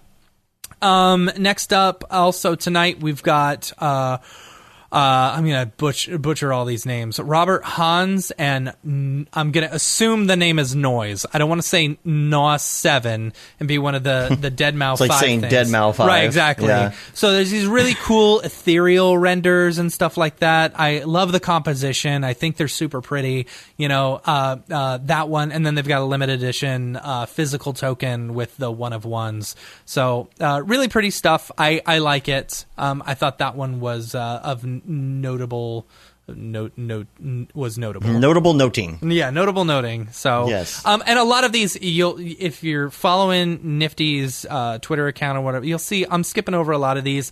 Some of them are musicians, and some of them I feel like if a musician, this is my own personal opinion, if a musician is going to do a collaboration with someone and they're going to do a drop, I think the musician needs to really care about this stuff. I feel like a musician needs to be 100% in, just like the artist is, and like maybe tweet it out. If a musician doesn't care enough to even tweet out their Nifty drop, I am not going to put it on my list, because if they don't care enough about their Nifty drop, why the fuck should I? All right. So, all right. Anyway, next up we got also tonight Esteban Diacono, I think is how the name is pronounced. It's cool MoGraphy stuff, similar to the stuff that I think John Norlander did a few weeks ago. This one's called Platonic Love, using like these actual like platonics, like a D20 whatever. I get it. I see what you did there. Yeah. So you got the, as you can see, it's really pretty stuff. At least from what I can tell from this split screen of whatever they've got. Yeah, from the strips. Very pretty strips. So that is tonight. Starting tomorrow we've got Jason Ebier. These are okay. So let me preface this by saying I was going to say this one wasn't going to be on my list originally. Like I saw this and I'm like, I don't know about this, right? I'm watching this through before I bring it up on the screen. Is this dangerous to bring up on the screen? There may be some. There may be some nipples. Yes, yeah, there may be some. nipples. There were some nipples. There were some nipples. So I think that's the only thing. Okay, so these are weird, like super shiny, sexy looking people. Like so, Shams tweeted this out, that she was really looking forward to this one and stuff. And it's like, I don't know. It doesn't appeal to me personally, but I feel like this is very much the NFT crowd. A lot of the NFT crowd would go for that. So anyway, I wanted to put that one. It beats having to do a skin shader. Right. It definitely beats having to do a skin shader, right? So, so there's that one today. The same day, tomorrow, the 30th, March 30th, Gold Weird. I don't know if that's how you say it. Gold Weird. So you may recognize some of their stuff. They've sold previously on Nifty, and they've done really well. Remember the animals, the crystal animals that you see all over Nifty? They're constantly being sold. They have a new drop tomorrow. So I don't know. I mean, they've sold well in the past, but who knows as far as investments anymore on Nifty? Nifty's like, I mean, artists. I don't know. I feel I'll get into that. Nifty. Yeah, we'll get into that. Yeah, we'll get into that. Next up, the 31st, we got Kid MoGraph. Kid MoGraph along with Dream Catalog. Dream Catalog, I'm assuming, is the musician. And Kid MoGraph did 7 unique animated pieces for each of these tracks off this new album. From Dream Catalog. Really cool. If you know Kid MoGraph stuff, it's super bad A. I really like his stuff. So that's coming up on the 31st. Let's see. Okay, so this next one that I'm mentioning, there's I guess it's like a collab between 3 different like artists or whatever, but really the a lot of them are the same, like, shiny head Daz model ones. But then you've got this first one, which is Frenetic Void, which I was looking at their stuff and I dig their stuff. Like, it's a very Dali-esque, super pretty, like, could very much go along with the same, like, Daz model, whatever, NFTs, but like super weird and abstract. I dig it. I super dig it. Yeah. So I don't know what they are offering as the 3 artists. Go away, cat. But I'm really excited to see what is what the drop is going to be. So that's on the 31st. Coming up on the 1st of April. Clarence Molada and Digital Renaissance. Oh, this is Digital Renaissance. So this is they're taking old famous pictures and messing with them in After Effects, and that's something I'd like to talk about. Because I think this is a really good topic of discussion on NFTs and stuff. Like, okay, I understand that is definitely like, you know, you're definitely changing up enough to where, okay, copyright wouldn't exist. Plus, but it's like... Could be parody. Yeah, through parody or whatever. But it's like, at what point is it just like... And I'm not saying this with this one specifically, because I think this one has changed up enough, but at what point are you taking someone else's work and then it just becomes lazy? You know? Like, for example, Pac or whatever, you know, has done a few drops, and I feel like they've been very lazy. Like, where they take, like, there was one, it was the Creation of Man or whatever, and they just took out a bunch of, like, squares out of it. Like, you know... And then sold it as it is. It's like, okay. As opposed to really changing it up like the one we just saw. Right, exactly. You know, and I don't know. It's interesting taking... Art is subjective, whatever. You know? Right, like, right. To each their own. Some people may like super shiny Daz models, you know, with huge muscles and, you know, really reflective boobs, but, like, that's not my cup of tea. I really enjoy the architectural renderings and, like, the whatchamacallit, the ethereal stuff and the, you know, whatever. To each their own. You know, anyway, so I was, I don't know, it was interesting what y'all thought about that. You know, taking already work that's already done and then just messing with it. You know what I'm saying? I mean, it really depends on how you do it. Yeah. If you're just taking, like, Jesus and putting Elon Musk's head on him. Right. It's like, okay. Then I'm sold. Yeah. You know, it's like, so I don't know, there was this skit that was done, I don't know, it was like Comedy Central or something, and this guy wanted to see about how close he could get to the original and still call it parody, you know? So he opened this little pop-up coffee shop called Dumb Starbucks, and basically it sold all the same stuff Starbucks did. He just called it Dumb Starbucks, you know? And it's like, oh, okay, you know, I guess. But it's like, I don't know.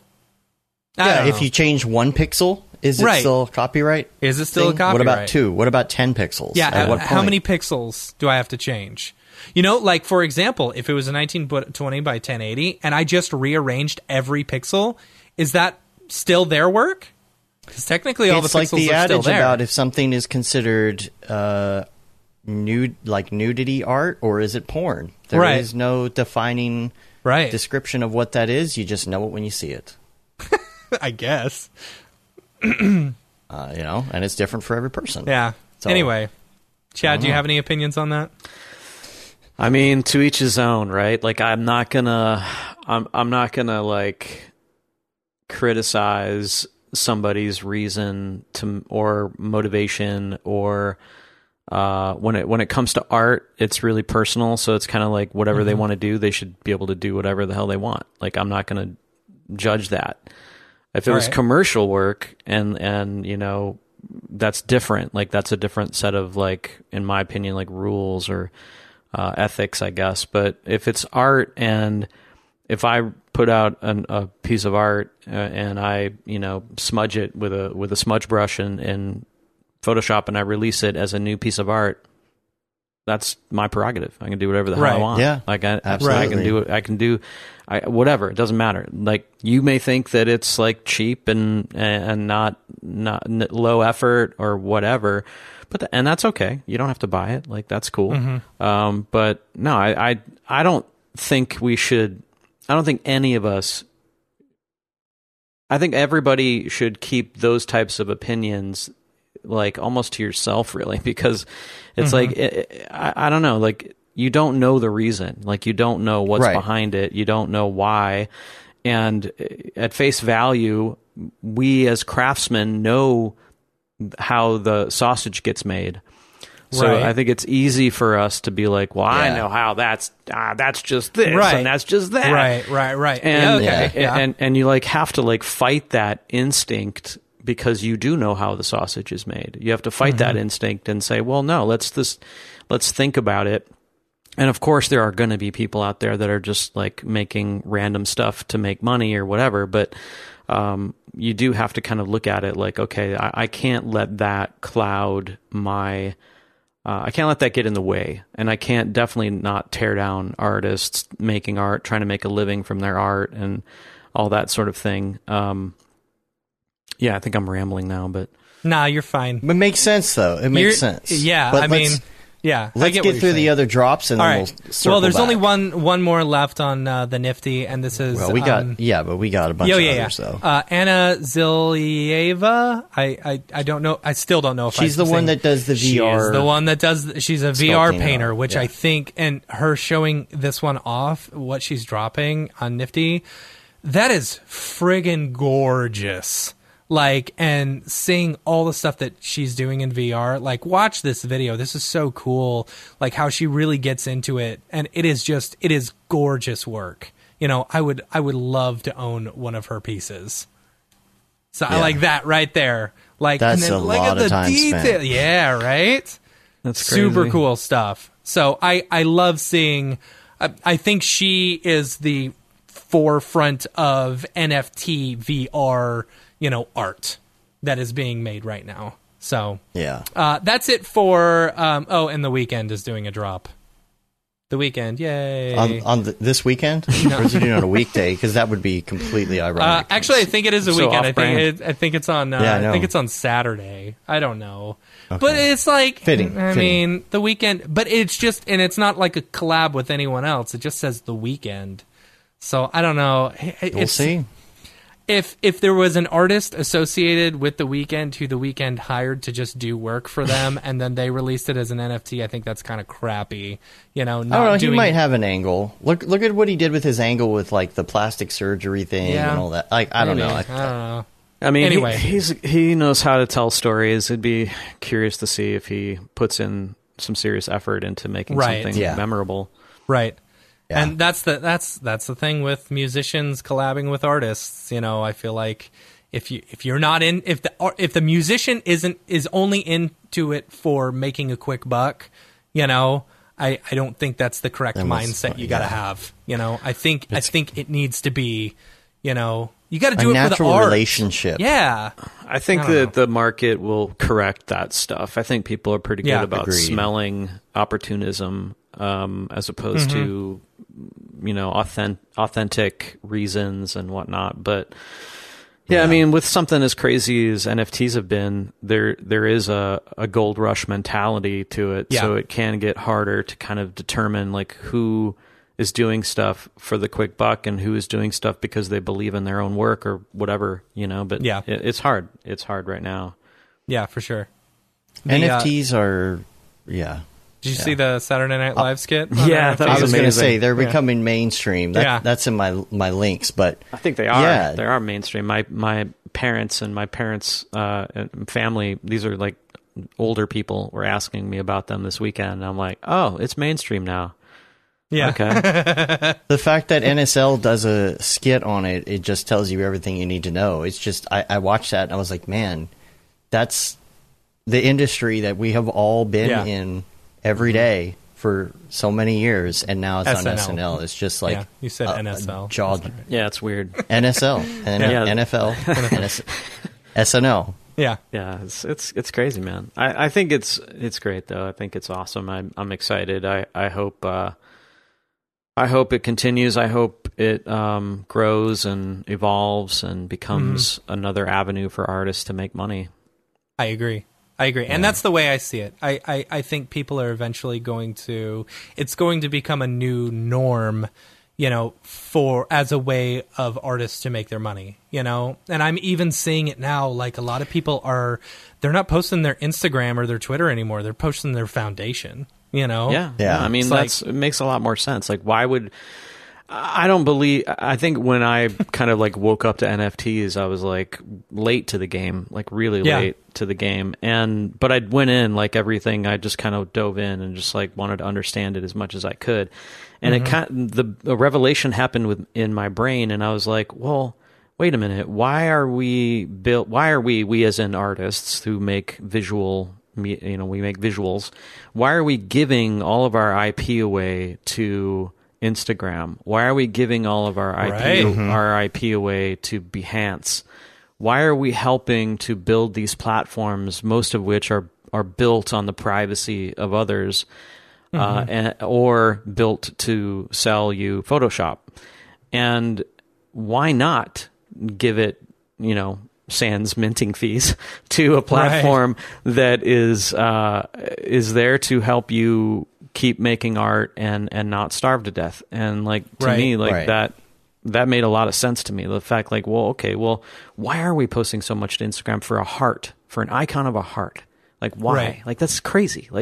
Why not, post that, maybe the best of the 10 things you made, mint it, and maybe not only will you be able to share it with people, they'll still be able to like it. Yeah. But now you actually have a chance of making some money, and you're not putting it into Facebook. If that does that make sense? Yeah, absolutely. Yeah, it's still, you're still putting money into it. People are making money off of it, but they're making money off of your success, essentially. Right. Absolutely. And you still own it, you still own the rights to the work, and that's really key too. And it makes you think about all these platforms, these visual posting platforms that artists, filmmakers have built. They've made these billion-dollar platforms that they get no piece of. That's crazy. Yeah. And it'll normalize. It'll come back around to. It's going to come back to a popularity contest again, just like Instagram or anything else. Yeah, it's just there's money now. I think as of right now, prices are really inflated. And and maybe not for the single ones. If you're looking to collect a single edition of someone, that's the price is probably about right. You're going to have your mid-range, your highs, your lows. If you've got a collection of 100 or whatever, that you're like, okay, here, I'm selling these 100 nifties that I made or whatever. Come buy them for $20-$30 a pop. Right. It's that's but then it also comes into the minting fees. If you sell them for $30 a pop, you're actually losing money by doing that. But still, hopefully that will all change. Though. That will all change eventually. Yeah. There are even some sites. One that Tokyo Megaplex has been using. I don't remember what it's called, but there's basically the minting fees are like pennies. So he's been minting stuff and giving away stuff for free left and right. But it's once those minting fees are gone, and it's just like selling a print. For $20-$30, I think that's where you're going to get a lot of artists collecting other artists' stuff. Because right now, while and this is what I was talking about earlier with Nifty, where it's it used to be you could buy a Stuzor for $200. He sold his for $200, which is awesome. That's a great deal for just owning a piece of one of my favorite artists, right? I bought 3 of them. I flipped them for $3,500, but that's neither here nor there, But it's if you want to own that person's art and maybe put it on your TV or something like that, that's you're able to do that. You own that art or that print, But it's it's now Nifty. Anyone who gets on, it's barrier to entry $1,300. It's outside of my price range, totally out. You are now catering to collectors only. Collectors who have a lot of money who are willing to, and why Which in is the world, fine. if you're going to spend that type of money, why would you spend $4,000 on an open edition when you could probably go to that person's foundation page and buy one of their single edition piece for $4,000? Right. Exactly. Sure. Yeah, I've only done the single editions, and I don't know, just mainly because I don't know, just felt more important somehow.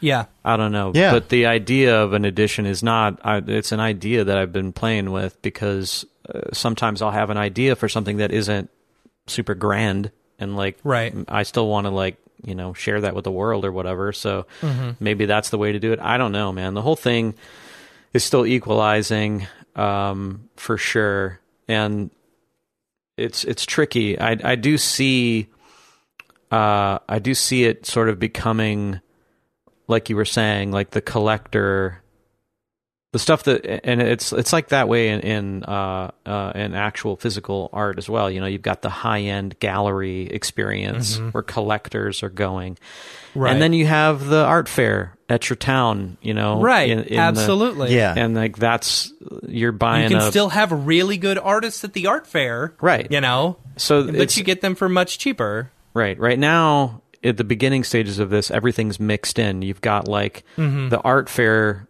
person is sitting next to the gallery person. They're all mixed together right now. And I think, like you were saying, like it's going to start to evolve into these siphoned areas, which I don't know if that's good or bad. I kind of think it's a little bit bad because it's bad for bad for discovery, right? And I think that's the challenge. But it's going to do that for sure. It's going to equalize that way. I agree. Yeah. Matt, you've got one more Maker's Place. Got one more. Jumping over to Maker's Place, there was really only one notable artist that I thought this was neat. So it's Brendan Dawes. They use AI to analyze frames from Tekken, the game Tekken, in order to create moving generative pieces of work, which I think that's pretty rad. Interesting. Yeah. Like I really like the AI ideas of like doing work, like the stuff that like Nathan Shipley does. Man, that stuff is killer. Absolutely killer. So it's neat to see someone doing something more than just like hopping into C4D, throwing some Forrester stuff in there and a DAZ model and being like, here's my art, but like Gold taking Snake. it. You're still thinking like a sausage maker.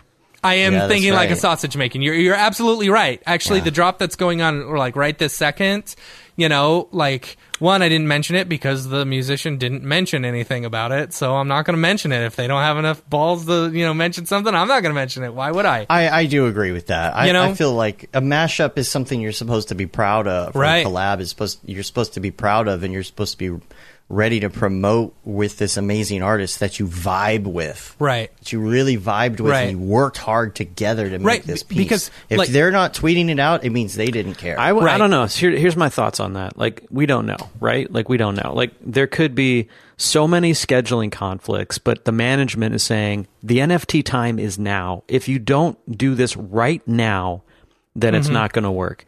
Well, I don't have time right now. I'm working on this album. I'm over here. I already got commitments over there.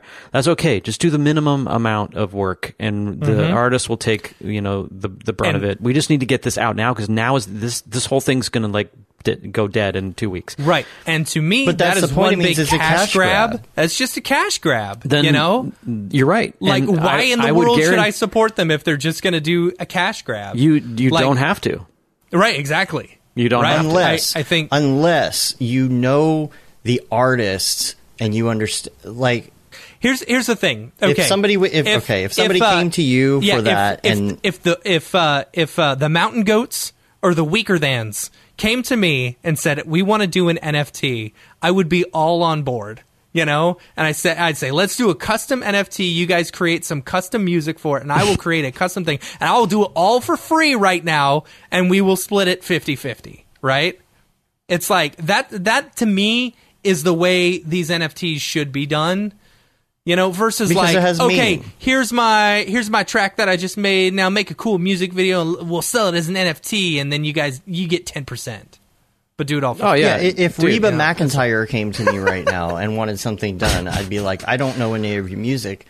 And I thought you were about to say, I'm in no matter what. Yeah, I would be all over that.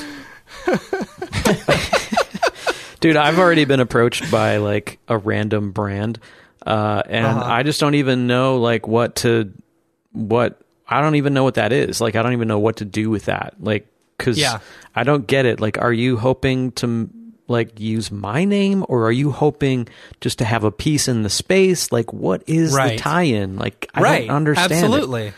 And like the drop from the other day on Nifty as a really. Let me go to Nifty's site and I can tell you who it was. It was let me go to the marketplace. Sorry, It was we gotta keep an eye on the time Esports too. Yeah, I gotta run and some. Josh Pierce, right? So Josh Pierce is a really good artist and stuff like that. I really like, but then he did it with Red Bull. It's like Red Bull's dropping on Nifty. It's like you know if you know Josh Pierce's stuff, you know Josh Pierce he really did all likes that Red Bull. work. You know, Maybe he loves Red Bull. Maybe it was maybe that could be true. If That really Monster could came be to true. me, then I would be on board. I gotta say, drink Monster Energy drink all the time. Yeah. Monster Energy drink of champions. Yeah, I mean, if it was the right, if a skateboard brand came to me, I'd be like, I'm taking 2 weeks to do this thing. Yeah.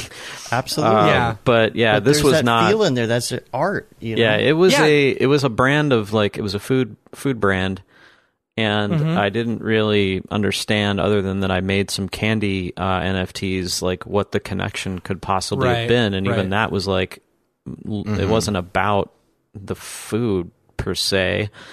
Right. So yeah, I don't know. It's weird. So I think that I've been hearing a lot of other fellow NFT artists getting approached by brands that are just looking. I just want to say that we are in this space. I just want to say that we've made an NFT, and they're just looking to check a box because it's the hot new thing.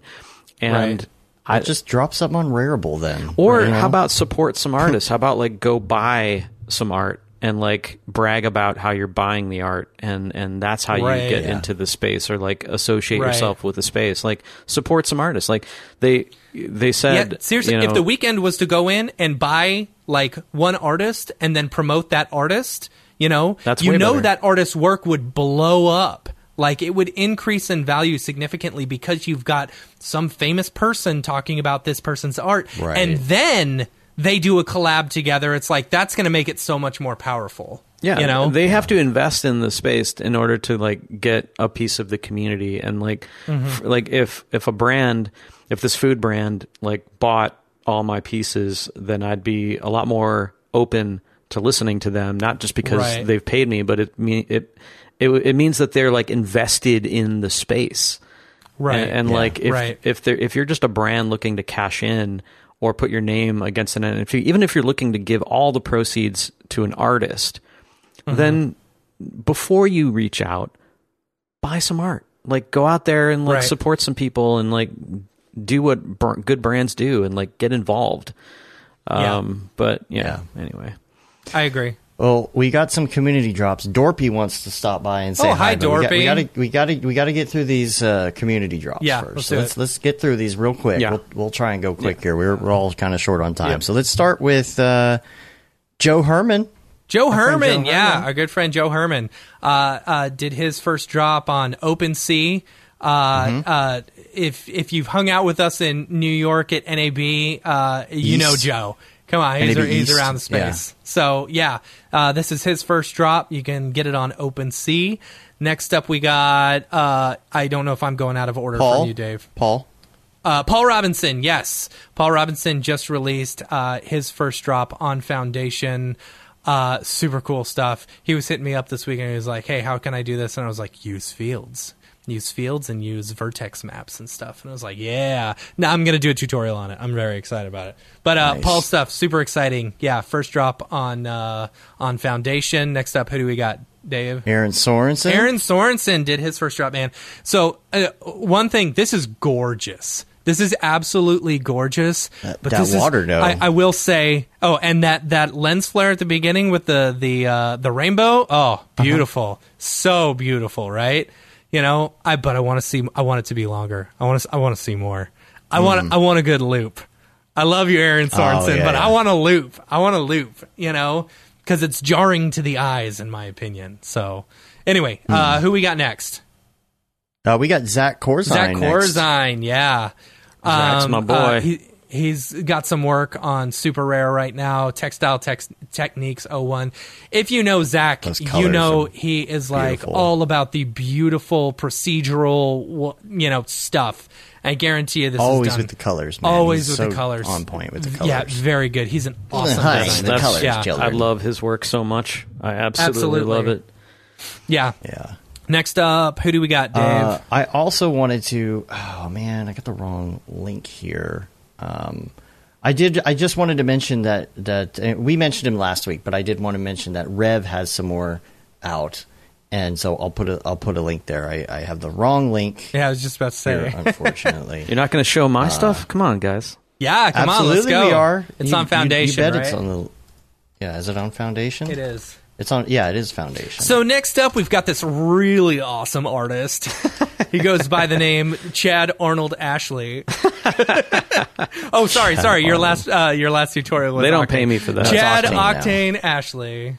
But that yeah, candy no, dough. these are really pretty stuff. You know, I love the sucrose trance. You know, it's really good. So did you, when you're making those, were you just offsetting the value? Or what were you doing? I don't talk sausage, man. Oh, I don't talk yeah. sausage when I'm doing my art. All right. That's right. That's cool. Yeah, no, I just really love how candy looks, and just like the way light bounces around, and just the response that it gets when you see something delicious like that is just fun. So absolutely, yeah. The one my favorite piece of that series was the first one that sold. I think there's 3 left in that series, but yeah, it's good stuff. It's fun. Oh yeah, you got these 3 here too. The original ones. That was the original one, which is funny because didn't Nick buy one of them from you? Yeah, so Nick got into a little bit of a bid war for Sphere Ural, and I didn't think Fucking Zen was going to sell, because Fucking Zen was like more my own kind of like minimalist style, and wanted to do that one for a while. And people actually convinced me to put it up, and I'm like, I don't think anybody's going to buy this thing. And it ended up being like the one that sold for the most of the 3 that I put out first. And I'm like, of course, that's how it goes. Yeah. And so yeah, I've got some new stuff that I've been toying around with, but I'm just kind of letting that stuff sell first before I push anything else. Yeah, cool. I got Rev stuff too. If you want to see, Crystal Bath is the one that still needs Crystal to hit the Bath reserve price. Is nice. It's super pretty. And his stuff is good price too. I'm thinking about changing my price, because mine is kind of high, and ETH has taken off since, and so now it's even higher. Yeah, that's one thing that I wish you could set a dollar price versus an Ether price. You know, just so you can set it at a set amount. You know. Yeah. Yeah, ETH just went up a bit. Looks like over the past 24 hours too. Yeah, I might. I mean, it's going to cost me a fee, but I might change the price on mine. See if I get a bite, because it's been retweeted like crazy, and it's been liked like crazy and all that. But nobody's pulled the trigger. You're going to show it? I mean, I guess I could try and show it again. I'd have to find what's my URL? Who am I again? You're Mograph Dave, right? Dave. I'm Dave. Mograph Dave. Just making sure I'm Dave. Yeah. Yeah. No, this is my piece right here. It's Heartseed. See if I can. That's about as big as I can get that screen there. But it is original right now music done by Dave as well. So. I did the music for it. Yeah. 1.88 ETH. It's kind of high. That was not that expensive when I minted this. I can't. So hear it. I'm thinking about taking it down probably to 1. We haven't. Yeah, because you can't hear the. Yeah, I don't have it piping through. Okay. But I mean, I guess I could unmute. Explain the piece to me. He doesn't talk about the sausage. I'm not asking how it was made. You see, I want to know what it means. Down back in the day, and it's kind of a personal thing. Okay. However, I will be talking about it soon on the show. Matt great. knows what I'm talking about. Yeah. See, that's the stuff that I love, man. I like hearing what was it that drew you into this. Like, why a pearl? Like what? Yeah. Here, I'll play the music if it will. You can hear it a little bit here. It's very simple. I don't hear it at all. And it loops. The music loops with it as well after like 4. Oh, you don't hear. No. Oh, that's right. You don't hear it because I had to change my audio to you guys because I was skipping on your side. Anyway, everybody on the stream could hear it. Okay. Yay! Right. Oh, beautiful work. That audio, though. Yeah. That audio, though. All right. Next up on the list, let's get through here. We got Ryan Talbot. He's been doing a bunch of these lately, and he's got this one on Maker's Place. This is pretty. Oh, that's great. And I think this one sold already. Did it if sell? I'm not mistaken. But, we like to show them anyway because somebody might want to buy them. They might be for sale again. That's cool. Go to edition activity. Go over to edition. Where's that? Down See, I'm there. not familiar Go down. with Maker's Place. Yeah, Maker's Place is kind of weird. Go to edition. Okay, so someone is accepting offer. Someone bought it for 5 ETH. Wow. So, but that person is still accepting offers, so you could still make an offer on that. It was Gabbo from The Simpsons. Gabbo. Gabbo. That's funny. Oh, Gabbo.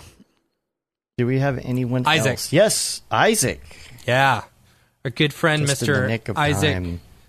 How do you, I say it wrong. Terex. You say it Terex. wrong every time. Don't even try. I know, because I always want to say Terracus. It just sounds more badass. That sounds right? like a dinosaur. Right? Tyrannosaurus? Yeah. Yeah. Oh, that's cool. Yeah, there you go. Yeah, cars. this is on Foundation. This is his Gemini piece. His Gemini piece. Yeah. His Gemini or his Genesis piece? Genesis, that's what it is. Genesis. I thought for a second, right, is there a kind of piece that I don't know about? No, Gemini? Genesis, yeah. I get those confused. And lastly, we do have a listener drop that was sent in as well. Yes. I think. Who Who is this? Pixel Makes Me Happy. Pixel Makes Me Happy. Yeah. Why don't I have that on there? Anyway. I don't know. You're the one who put it there. Pepe. Pixel Makes Me Happy. They hit me up. So I checked my Twitter, to see who's going to ask me for a Foundation invite. This person did not, but they sent me their work, so I was like, okay, cool. And then I love I like non-fungible fart with actually really good work. And I love the WTF is an NFT, and I love how, anytime you have like a really bad soft body collision that just messes up, I love that. Yeah. It's like, okay, I know how the sausage is made, and that's funny. Only people who know how the sausage is made is going to get that joke, right? Yeah. So, I don't know. Good stuff. Yeah, Good yeah. stuff. Got it. Yeah. That's the drops. Now, that's funny. I also had a note in here that Logan is working on a Beeple NFT game in Unreal Engine. Oh, yeah? So, yeah, I'll see if I can get a link. I don't know if that's Did you see the Beeple generator last week or something? Yeah, that's cool. You just click go and it makes a Beeple render. You start getting repeats after, just a couple of times. But, Oh, can I, can I shout out somebody? Yeah, do it. Totally. I invited on. Is there a term for somebody that you invite on Foundation, like your invitee or something? Your Foundation I don't know. spawn, Ward. your ward? Yeah. Trevor Kerr is on Foundation now. Oh, nice. His username is Tervork, TERVORK, and he just dropped his first piece there, which there we go. I can't get it to. Ooh. I got it. Pretty. I like the fabric. Yeah. I like the texturing on it. Yeah, he's good at that, man. The color looks really good too. I haven't even seen this piece. Yeah. This is the first time I'm seeing The it. reds, the colors, children. Them reds, the though. colors. But Hi. I also invited. Let's see if they've posted yet.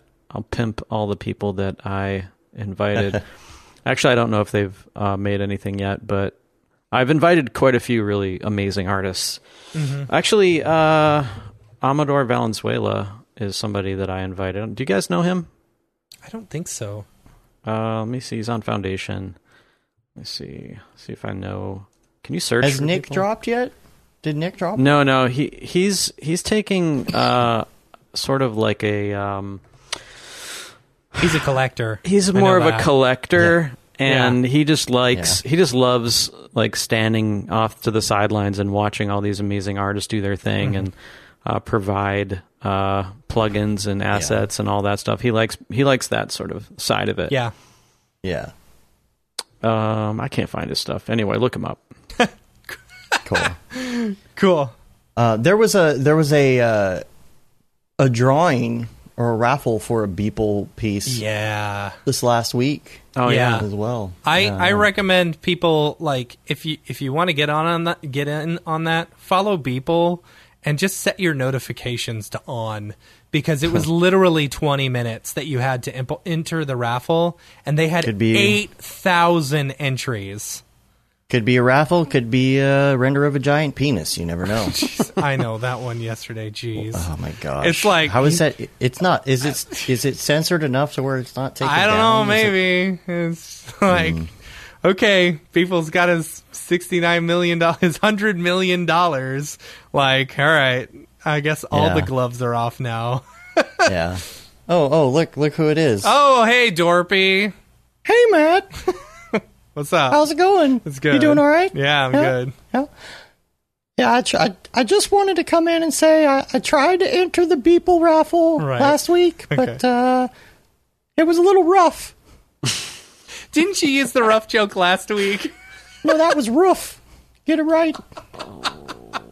Yeah. I also tried to kind of mint a piece on Rarible. But it said the file size was too big. Yeah, I think it was too many bytes. My God, what is happening right now? I need to get high. Yeah. Anyway, I know I keep hounding you for this, but can I get an invite to Foundation? You know what, Dorpy? I have one invite left. I will give you an invite to Foundation. Yes. What? Yep. Oh man. What are you going to make, Dorpy? Yeah. I don't know. I guess I got to go start working on it. All right. I guess I'm going to get out of here. If you need me, though, Matt. Yeah. I'll be in my lab. Lab like dog. All right. Oh, Dorpy. Came to the MoGraph, stayed for the Dorpy. Oh, boy. You know, Dorpy's got his own TikTok. He does. Yeah. He's on the MoGraph TikTok. I'll tell my kids. Oh man, that was terrible. One last thing that I want to say on the drop before we get going is I want to talk about the open editions on Nifty real quick, because I've noticed some of these we used to all jump in on the open editions because it was a great way to collect, and sometimes you could flip them for a little bit of a profit. But I would say on some of these lesser known people, you might be able to wait until after their drop and like maybe a couple days later, because those prices start going below what they were initially offered for. Right. Like I've got a bunch of pieces right now to where it took maybe a month and a half before they're back up to where they were whenever I purchased them, So, it's, I don't know, keep an eye on things because, you may be able to get them for cheaper if you're looking to collect, if you're looking to do whatever. But Nifty's weird, man. I'll tell you what, it's like it was the place, and then I think everyone started discovering Maker's Place and Rarible and Foundation and stuff, and now it's like I feel like Nifty is in the same realm as Rarible. As far as like design and stuff. But if you post on Nifty, if you get on Nifty, you're guaranteed to make $500,000 to $1 million. Rich, right? Yeah. So for sure. I don't know. I got a couple links, a couple crypto links I could add in here as well. Yeah. PremiumBeat.com. I do. Randomly has articles not related to audio at all. Yes. Like they have a lot of them. Like I actually read some of their articles sometimes. So. I just think it's random that PremiumBeat.com has these film and graphics articles and such. But that being said, what up? Jonathan Winbush is in their latest article. That's cool. You can check that out, and it's talking about his world of NFTs and what he does. So make sure you check that out, and of course, little link to the course at the bottom. All right, that's awesome. Yeah. There you go. So check that out. And then other links that I have here. I already talked about the SNL NFTs, which is awesome. I got another link to these statues that Maxime has been doing of artists in the industry that are naked. He's done, I think, 3 so far. If anyone's seen the Beeple one, The people with the like 7 foot long dong, right? That going wrapped around his body. neck. Yeah. Yeah. That one was there. That one exists.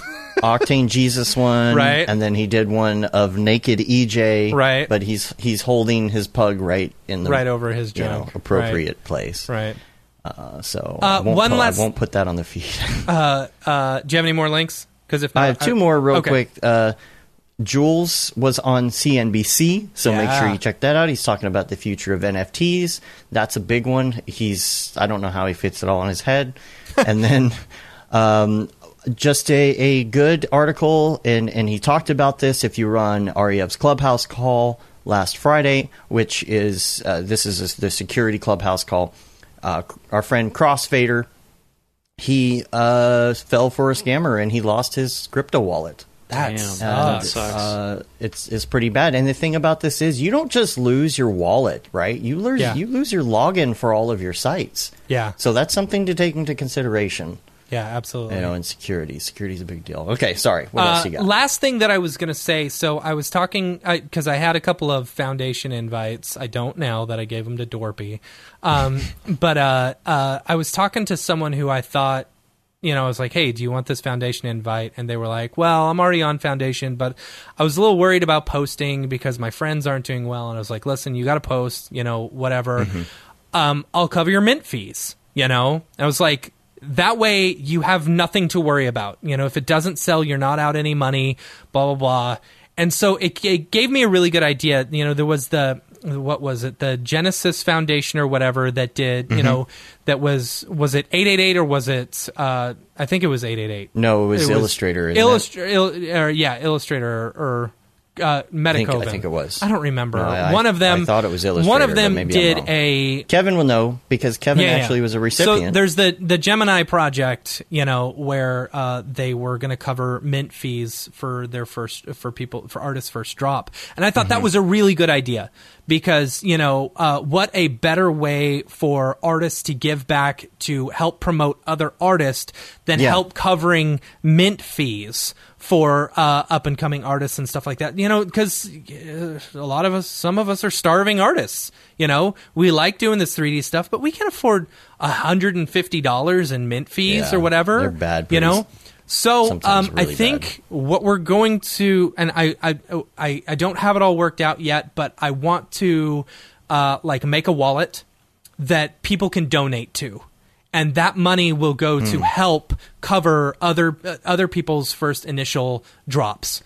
And I think it's a really cool idea. It's a way for artists to help other artists, and also help, say you sell something for 1 ETH, you throw $10-20 into the pot, that helps get a new artist closer to minting their first piece. So, and we get everyone doing that. Someone who, is on the Genesis, who gets chosen as a Genesis artist also, throws $10-20 after they mint their first piece. It's like that just keeps on giving back to the community.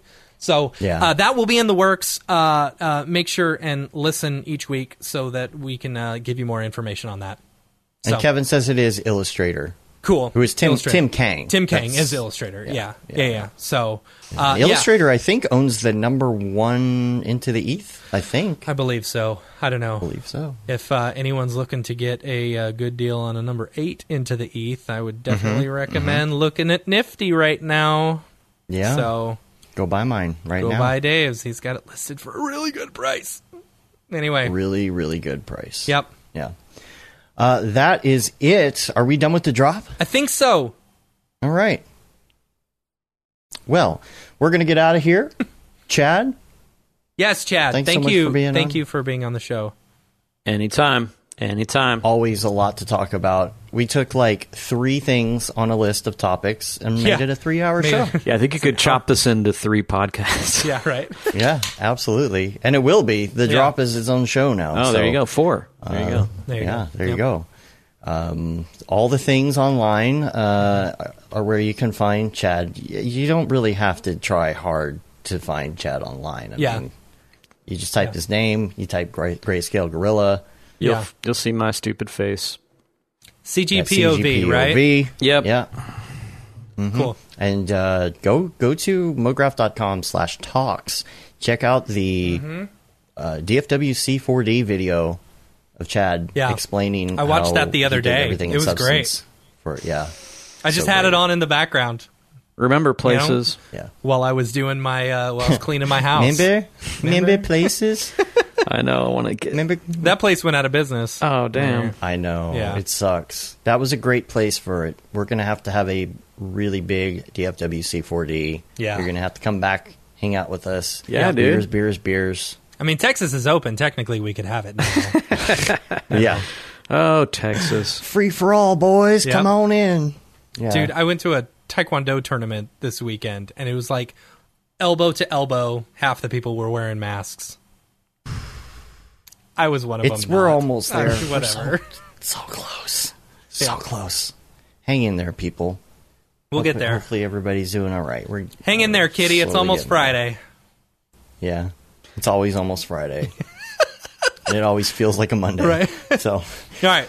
Let's do it. Cool. We're going to get out of here. You can rate us on iTunes, leave a review on your podcatcher of choice. Helps get our ratings up. You can also subscribe to all the things, the podcast, the newsletter, all of that. You can say you've been there, done that, got the t-shirt with the MoGraph logo tee.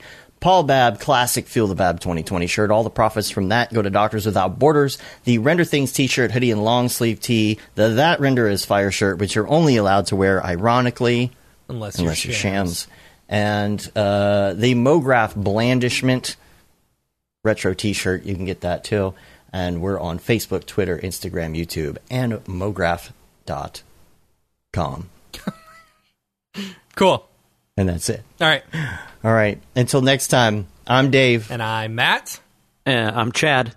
Have a good one. Later, yo. Bye, everybody.